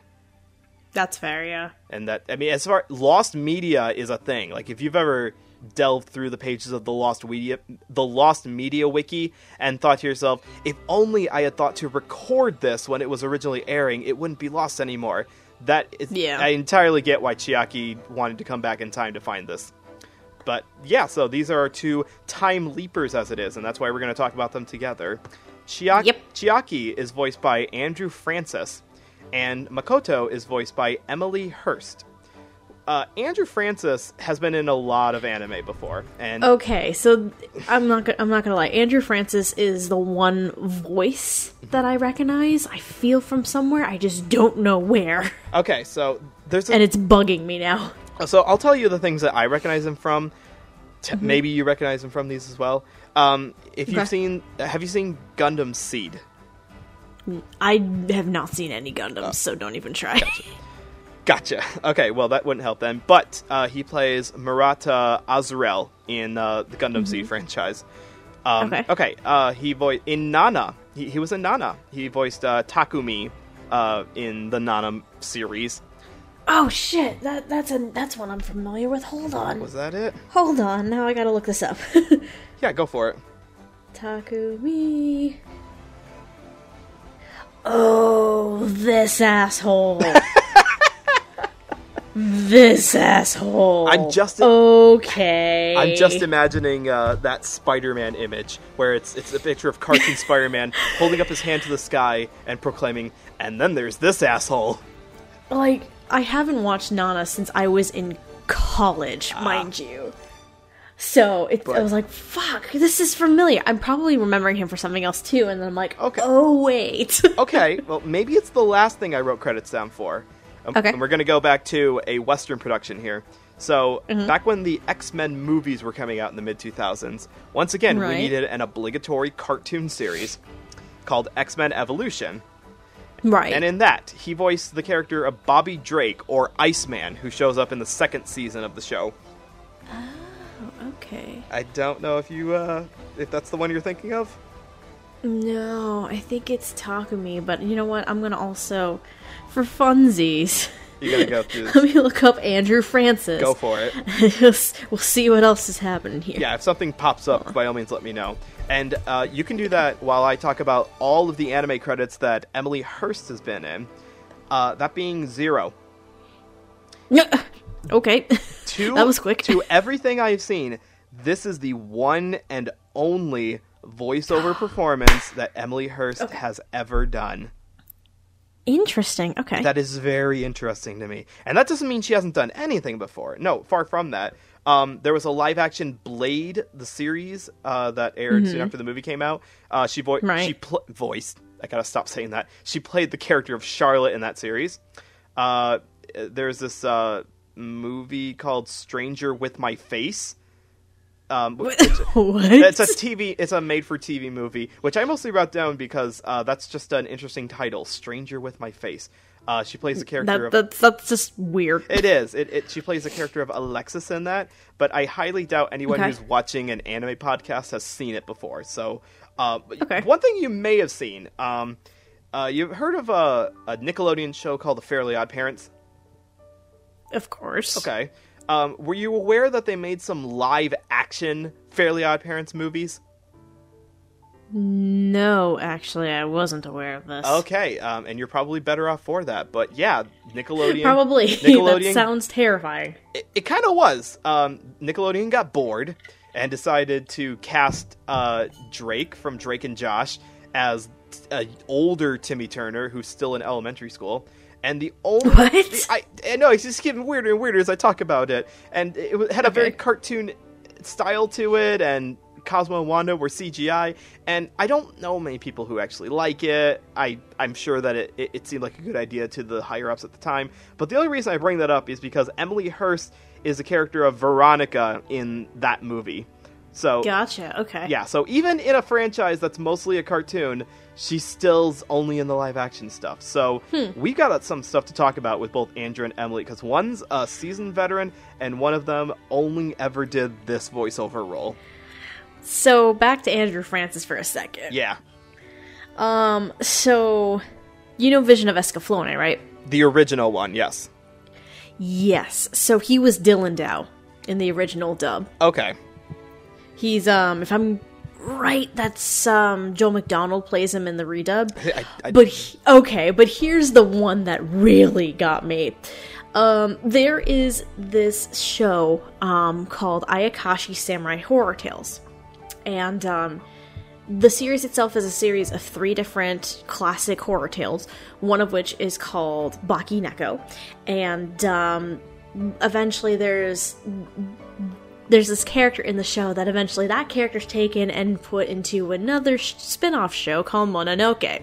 Oh, yeah. So Andrew Francis in Ayakashi, because Mononoke has never been dubbed, is the medicine seller. Is that the guy on the cover of the Mononoke series? That is the exact person. So, wait, Mononoke was a spin-off? Yes, Ayakashi was actually first. Baki Neko was one of 3 stories in the series. Mm-hmm. I have Ayakashi at home. I've been wanting to rewatch it. I saw it a few years ago. I was in college. And the character of the medicine seller in particular, that character was taken, and then a series was developed after the fact called Mononoke. That I haven't seen Mononoke yet. I've been meaning to because I really like the director. Mononoke is a fun show. It is. From what I've seen, it looks like a really fun show, and I'm a big fan of Kenji Nakamura, so I'm obligated to watch it. But yeah, Andrew Francis voices the medicine seller from the Baki Neko story in Ayakashi. Well, and that's how I remember him for sure now. Well, even though it's been a few years, I'm like, this voice is familiar. Why? And then it's like, oh, Ayakashi and Nana. I'm glad we finally figured that out. And just like as a medicine seller, thank God, it was going to bug me. Yes, that's why IMDb exists, people. But just like the medicine seller, Chiaki is the bringer of all the fun stuff in this dub, because he is the bringer of the plot device. Not only does he accidentally bring the plot, but he is also like the fun dude broiest high school guy. He's so much fun, and I love it. He is, and it's like he's not like the dude bro, like let's go partying and hit on girls kind of guy. No, and I'm glad they didn't go like all dude bro-y with it. I mean, because you can easily do that, and I think lose the whole like depth and the complexity that the character actually has. Actually, do you think he had complexity when before we find out? Maybe he wasn't too complex, but like there's a bit more meat to that character. Well, there is, and I feel like doing like a stereotypical jock kind of archetype would lose that depth that he has in like the third act of the film. Yeah, they didn't give him a for lack of a better word, a California surfer voice. Yes, thank God. Yes, and because that would have hearing his voice at the beginning of the movie gets recontextualized because we find out that he meant to go back to his time period soon after he came to this one, but he was having so much fun in our present time period, apparently because his time period is like a dystopian wasteland, which we only hear about. It's not really made clear, but he's having so much fun in this time period that he doesn't want to go back to his time period. So that makes so that makes his personality in the first half of the movie a lot different, because it's not just a meaningless high schooler drifting through life. It's a time traveler enjoying frivolity who's probably never enjoyed it before. No, yeah, because it's like, obviously you don't know about him being actually from the future until that last third, and it's like, if that secret is hidden actually really well, especially if you watch it for the first time, like of course like I did, and it's like I had because Noah sent me the cast list, and he has Chiaki and Makoto under a section called Time Leapers. Obviously, I would suspect something. I suspected that maybe he could time leap too. That was the most of it. I didn't expect him to be from the goddamn future. Yeah, it was still hidden very well that if I didn't have this nice chart list that we have here, I wouldn't have known something at all. But like, I imagine, like, now that I know, going back to like a rewatch, because the writing is on the wall, like if you've seen it already, because they mentioned that transferred in the spring. They mentioned, what the frick else they mentioned? He's seen in the museum, granted, like, a mix of silhouette shadow. He's seen in the museum for some reason. I mean, it's not made clear. It's a blink and you miss it scene. It is. It happens a couple times, actually.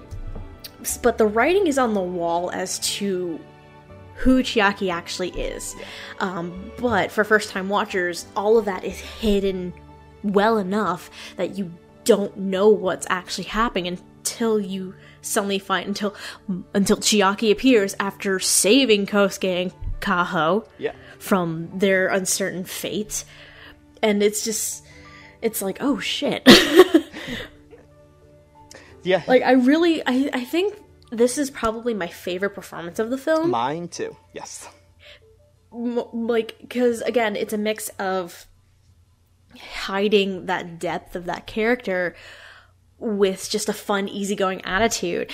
But at the same time, when it gets to the point where now we know, like, I have to go back, I have to pay the price of letting someone know about this. Yes. Because you're not supposed to let anybody know.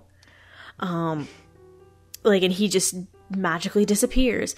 Like, from start to finish, I think this performance was actually really well-rounded, and it played that through line of Chiaki's character very well. Yep. So I think that's probably why I really enjoy this performance the most out of all of them.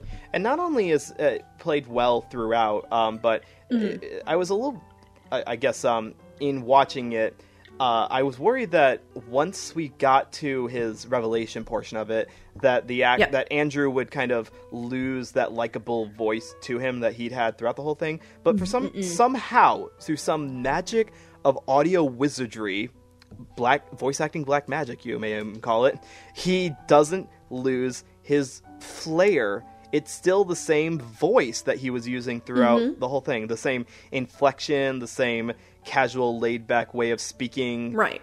But he's not using it to ask people if they forgot to jerk themselves off in the morning. He's using it to explain why he came to this time period and how he's sad that he now has to go away, and he's really sorry that they can't do anything else this summer because it was like the best time of his life. That is I think it's partially because of the character's honesty. Like, even in the first parts of the film, that character was so happy-go-lucky, carefree, had so much energy to him because that's how Chiaki is. Yes. Like, he lost himself and enjoyed the time that he spent there. It wasn't all just, like, a phase or, like, what's the word I'm thinking of? It wasn't fake to him. Yeah.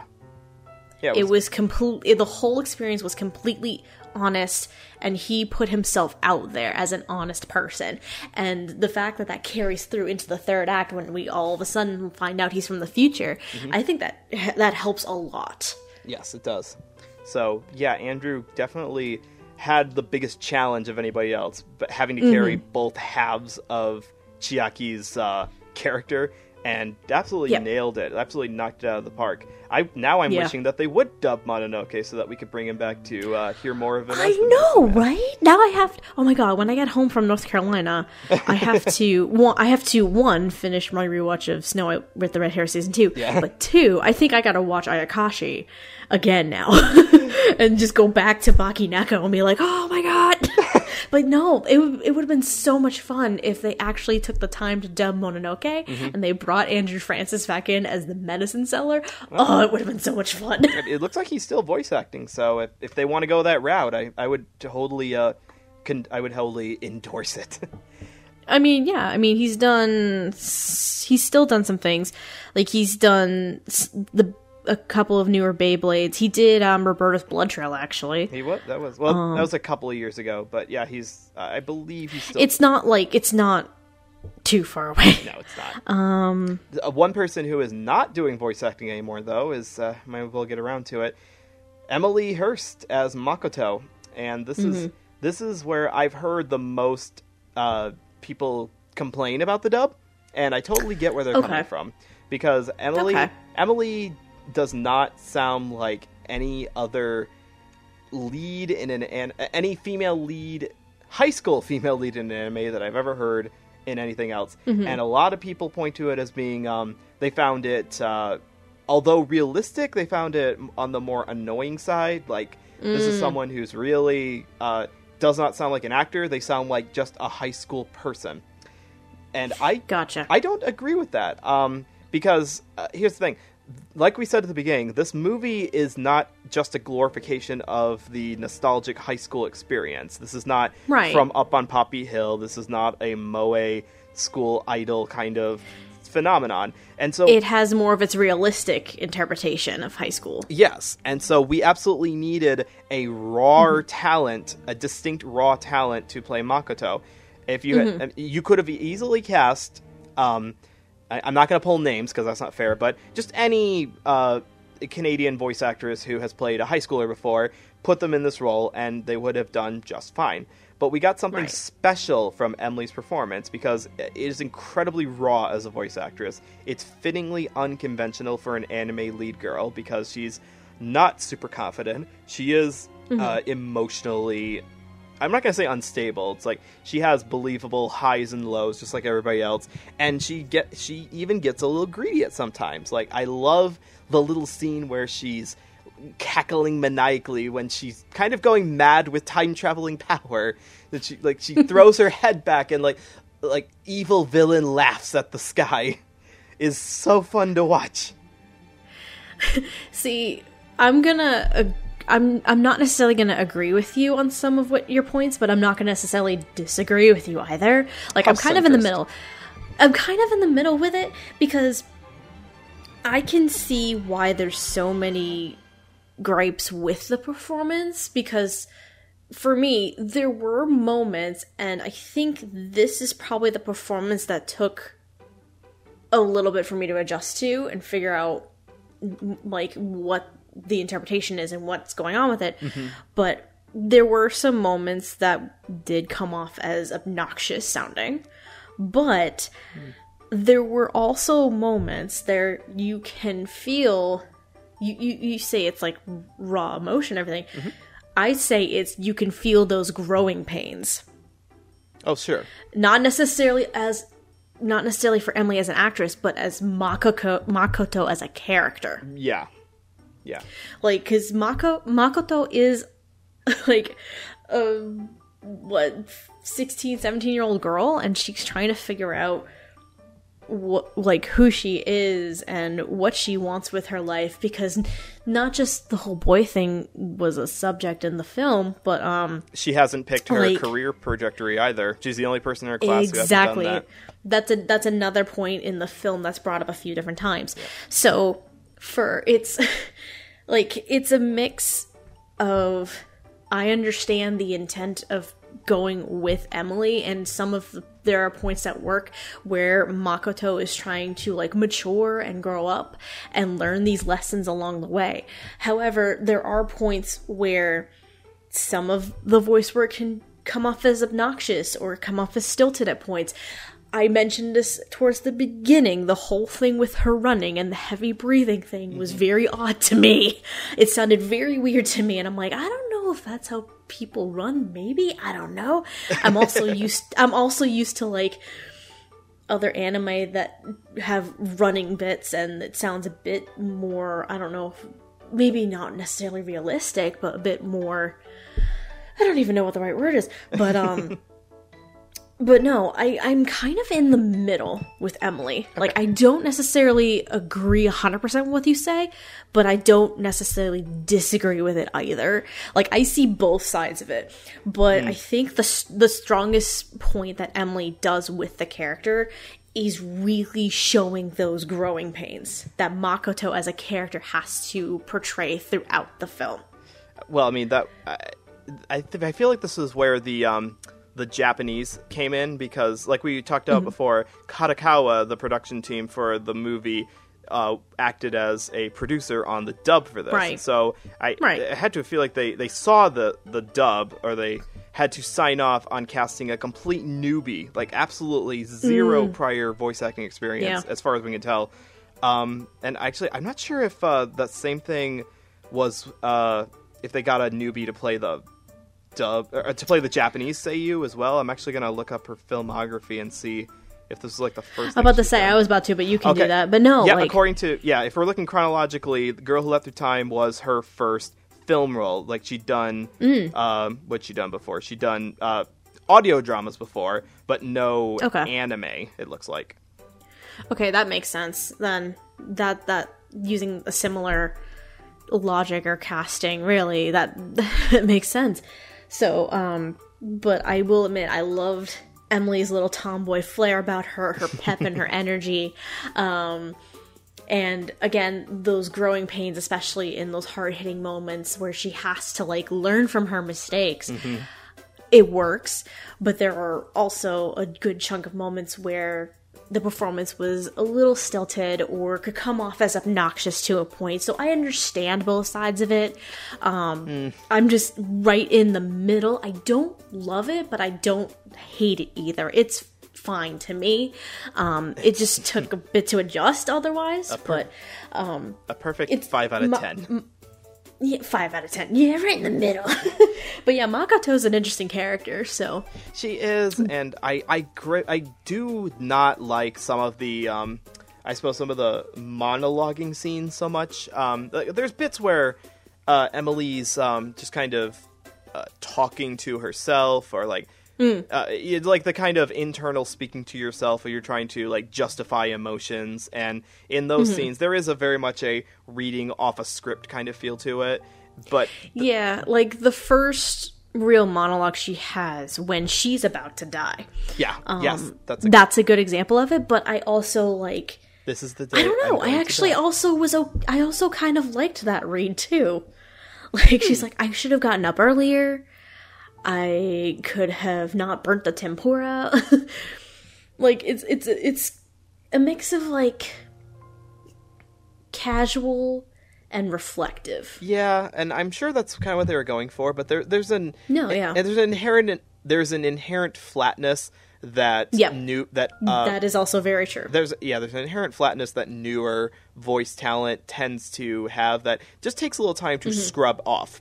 And it's entirely in like the little details of how you deliver things that a seasoned person would know how to get rid of. And we, Lilac and myself, being people who've done stage work before but are by no means professional voice actors, cannot say like, well, this is how you should have done it. But we can pick out the small things that make a newbie stand out from a seasoned veteran. Yeah, because like, me being a huge theater person, it's like, it's always the little details. Yes. That people like me will look for. Like me or Noah, really, that'll look for. Yep. And determine, like, if we really like something, or maybe it's like, oh, maybe this shouldn't have worked. Yeah. So, and it's the devil's in the details, so. We talked a little bit... If that's the correct saying. It is, you're right. The devil is in the details. And we talked about that, actually, on the Oko's In episode, which was full of brand new people to the voice acting scene, and how...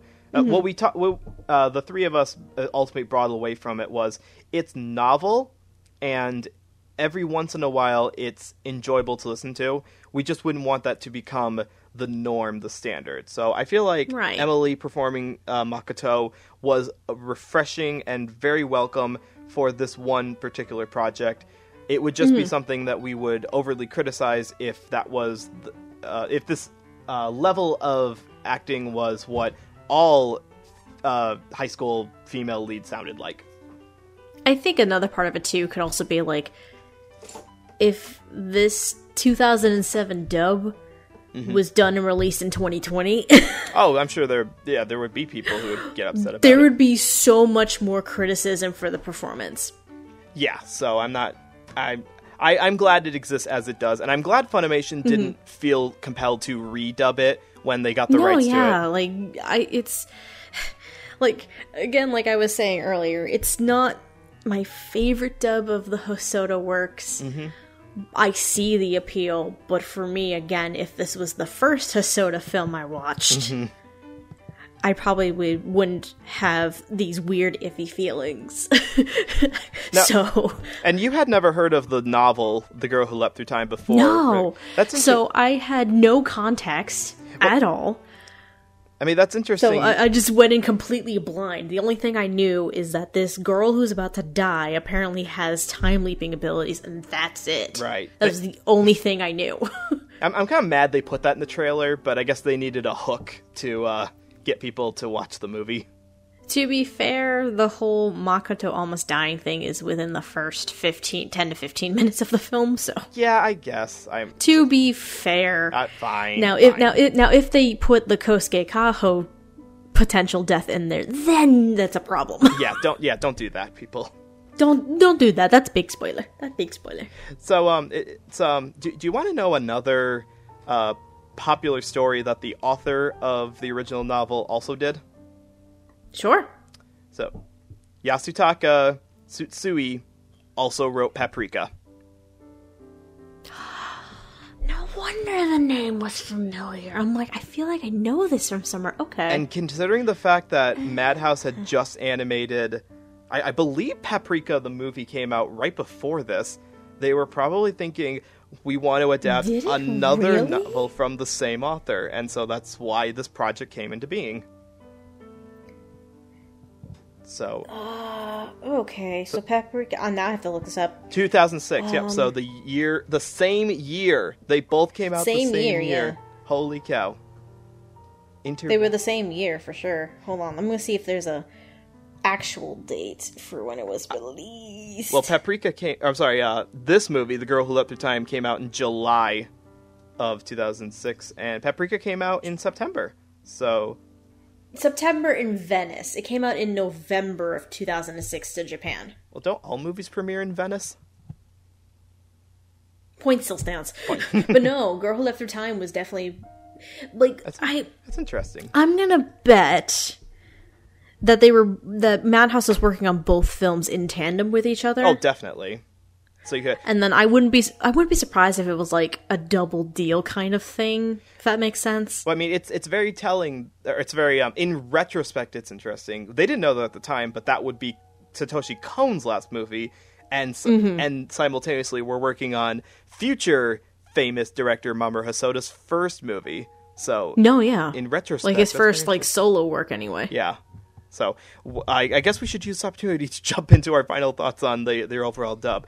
I'll just go quickly and leave this very brief because I really like the dub for this. I like the unconventional methods they go through for this, and I do love hearing the Canadian crew scratch their chops because they do prove, especially in a movie like this, that they are just as good as the Houston, the Dallas, the LA, and the NYV group. And it's just really a good origin of species for this entire production because The Girl Who Leapt Through Time is the kind of movie that I don't think people would peg Mamoru Hosoda for because it's not a big family-centric kind of movie, and it doesn't have too many heartbreaking moments like Summer Wars or The Girl Who Wolf Children does, but it is absolutely a great first solo directing work that got a loving dub put into it from an unconventional process. Again, this was before he was famous, and so they didn't have to put in all the best efforts, but they absolutely did for a movie that absolutely deserved it. Lilac. Okay, so I'm going to say this again. If I saw this movie first instead of all the other Hosoda films I saw, I probably would have a lot more love and appreciation for like Noah would. That being said, since this is my first time watching this, first of all, the film is so much fun. It really is a fun film, and especially as a debut, like, solo directorial effort from Hosoda, like, you can see some of those early bits that Hosoda will take into, like, his future projects later on. The dub is, I'm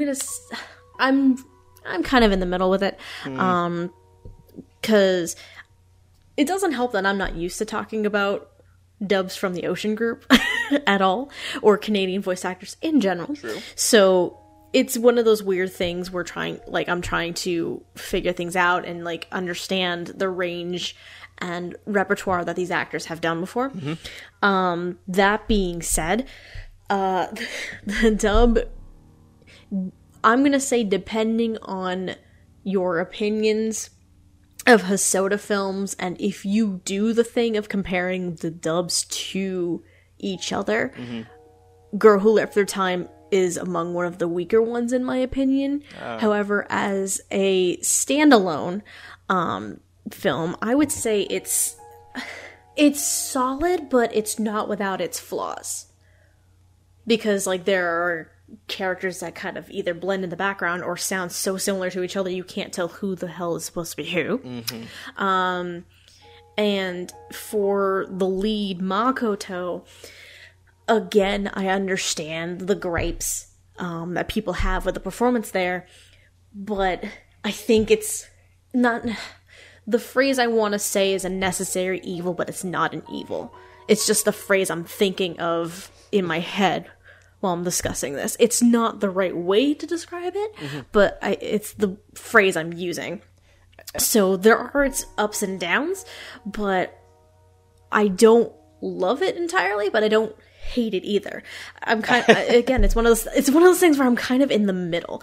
So, definitely, if you are a huge fan of Mamoru Hosoda, this is definitely one you have to watch regardless. No ifs, ands, or buts.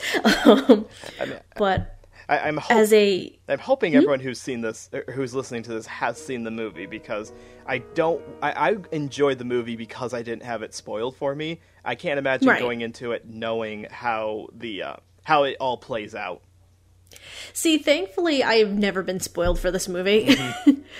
The only thing I knew going into it was this girl is about to die and she can magically now leap through time. That's it. But, and then it turns into X-Men. I know. I think this movie is at least old enough for people to appreciate it for what it is. And they're not gonna end up going into spoilers. They're not gonna get spoiled because of it. Yeah. But it's also, I think in time, as time goes by, there might be parts of it later in years to come that might not hold up as well, to an extent. Okay. However, at the end of the day, it's still a fun movie. The dub may have its... I have my nitpicks of the dub here and there, sure, but I still love it.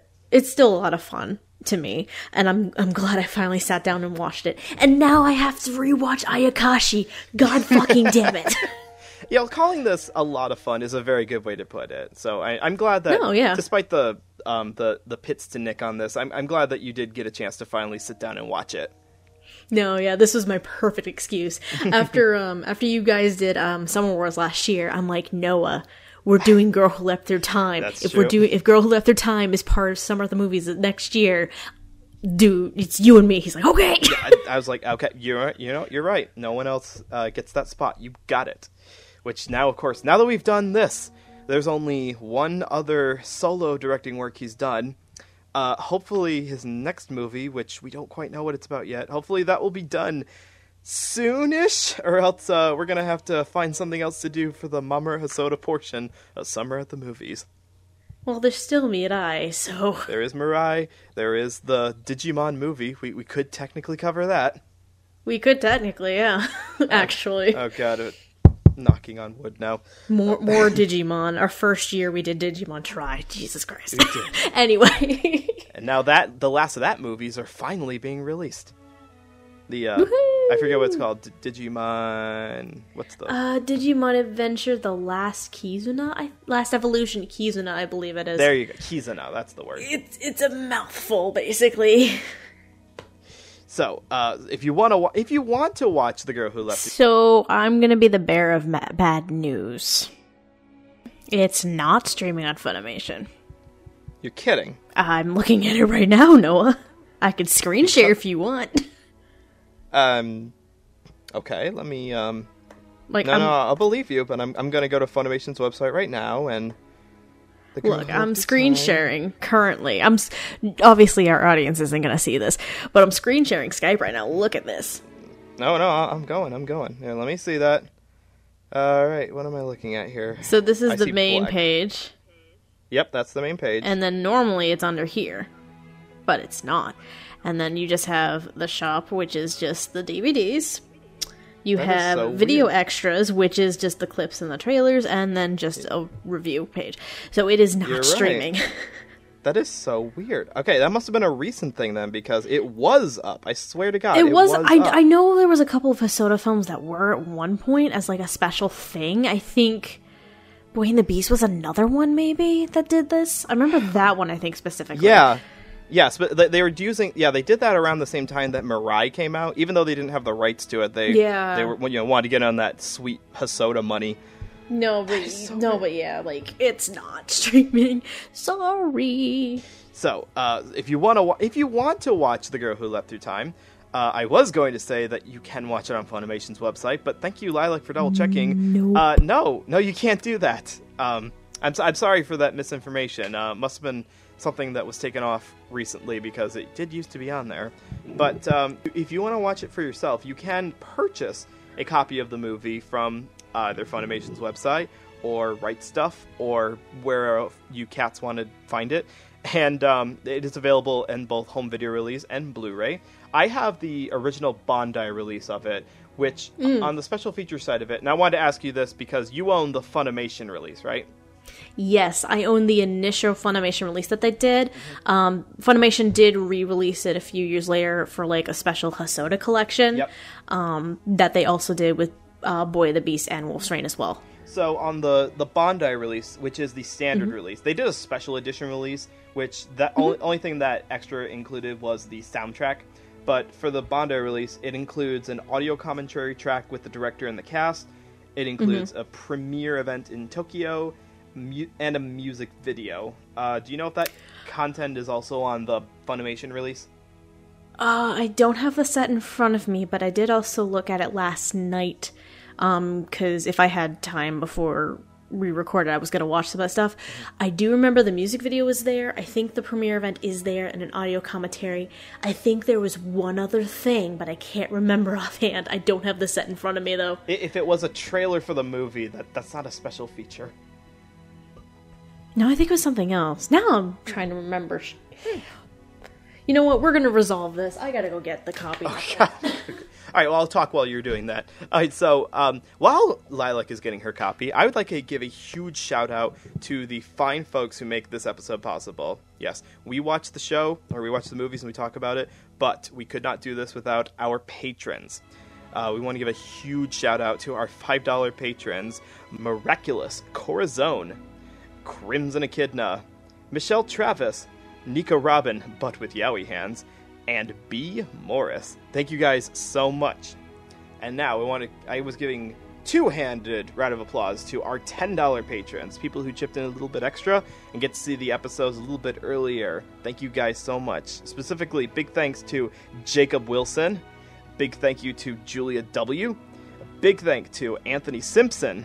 Huge thanks to Carly Lesticow. Big thanks to Marissa Lenti, and big thanks to J2, aka Jared. All you guys are really, really awesome, and we could not do Summer at the Movies or any of these special events without your guys' support, so thank you all so much. Yes, there are more things. Hold on. Okay. So, my set... For extras, there's a feature commentary, a feature with storyboard. Oh, okay. Feature with storyboard commentary, the premiere screening event, a direction file, a talk, which is a talk with the director, behind the scenes at premiere screening event, the music video for Garnet, and then just theatrical trailers and promo stuff. So there are a good amount of features on this, actually. Okay, so my copy doesn't come with storyboard versions, so, you know, if you were... Okay, it sounds like Funimation's release added a few things. That's pretty cool. No, yeah. And I mean, I don't know if the Hosoda Collection version has more features. I have to imagine it's a clone of the original Funimation release. It probably is, just re-released in a nicer set. Yeah, probably. So, Lilac, what do you do outside of catching up on your huge backlog? I'm assuming you already plugged everything and shit while I was getting the set. My name is Stephanie. Some people... that I can talk. Oh my god. Words good speak, can I? Words I have, yes. My name is Stephanie. I am also known to some people as Lilac. You can follow me on Twitter at Lilac Anime Review, with review being spelled REVUE. I also have a blog that I want to try and update a bit more often. lifeandtimesotaku.wordpress.com. And my name is Noah Clue. You can follow me on Twitter at Noah Clue, where I like to talk about more Russian cartoons, more Eastern European cartoons, and all cartoons. Cartoons in general, really. All of them. There's so much animation I haven't seen. I have a running tracking list on my phone in the notes section that's basically just obscure animation to hunt down and watch, and it's just getting longer every week. By the way, can we talk about the fact that Andrew basically schooled Noah no. on a cartoon he's never heard of before? All because Andrew was working. He didn't school me in it. I'd never heard of Roger Ramjet before. That's not schooling me. It's not fair. Okay, yeah, you're right. That's not schooling. That's just the students are passing the master.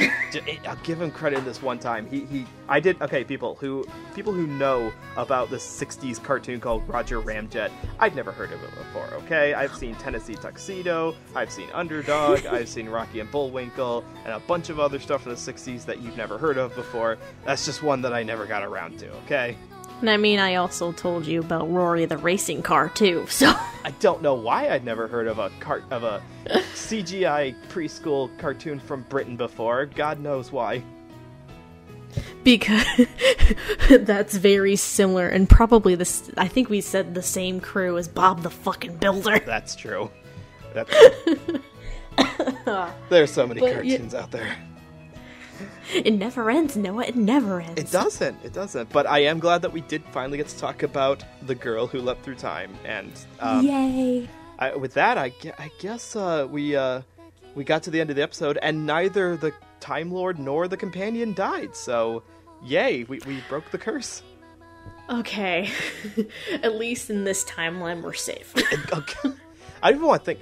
I was watching this movie and thinking, okay, she's changing alternative timeline. Is she creating new dimensions, or is she actually overriding her current dimension? I need to know this information.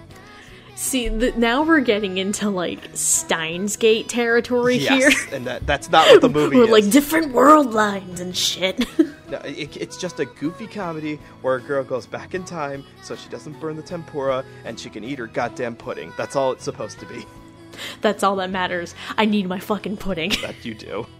So thank you all for listening in. Leap away, my fine time travelers.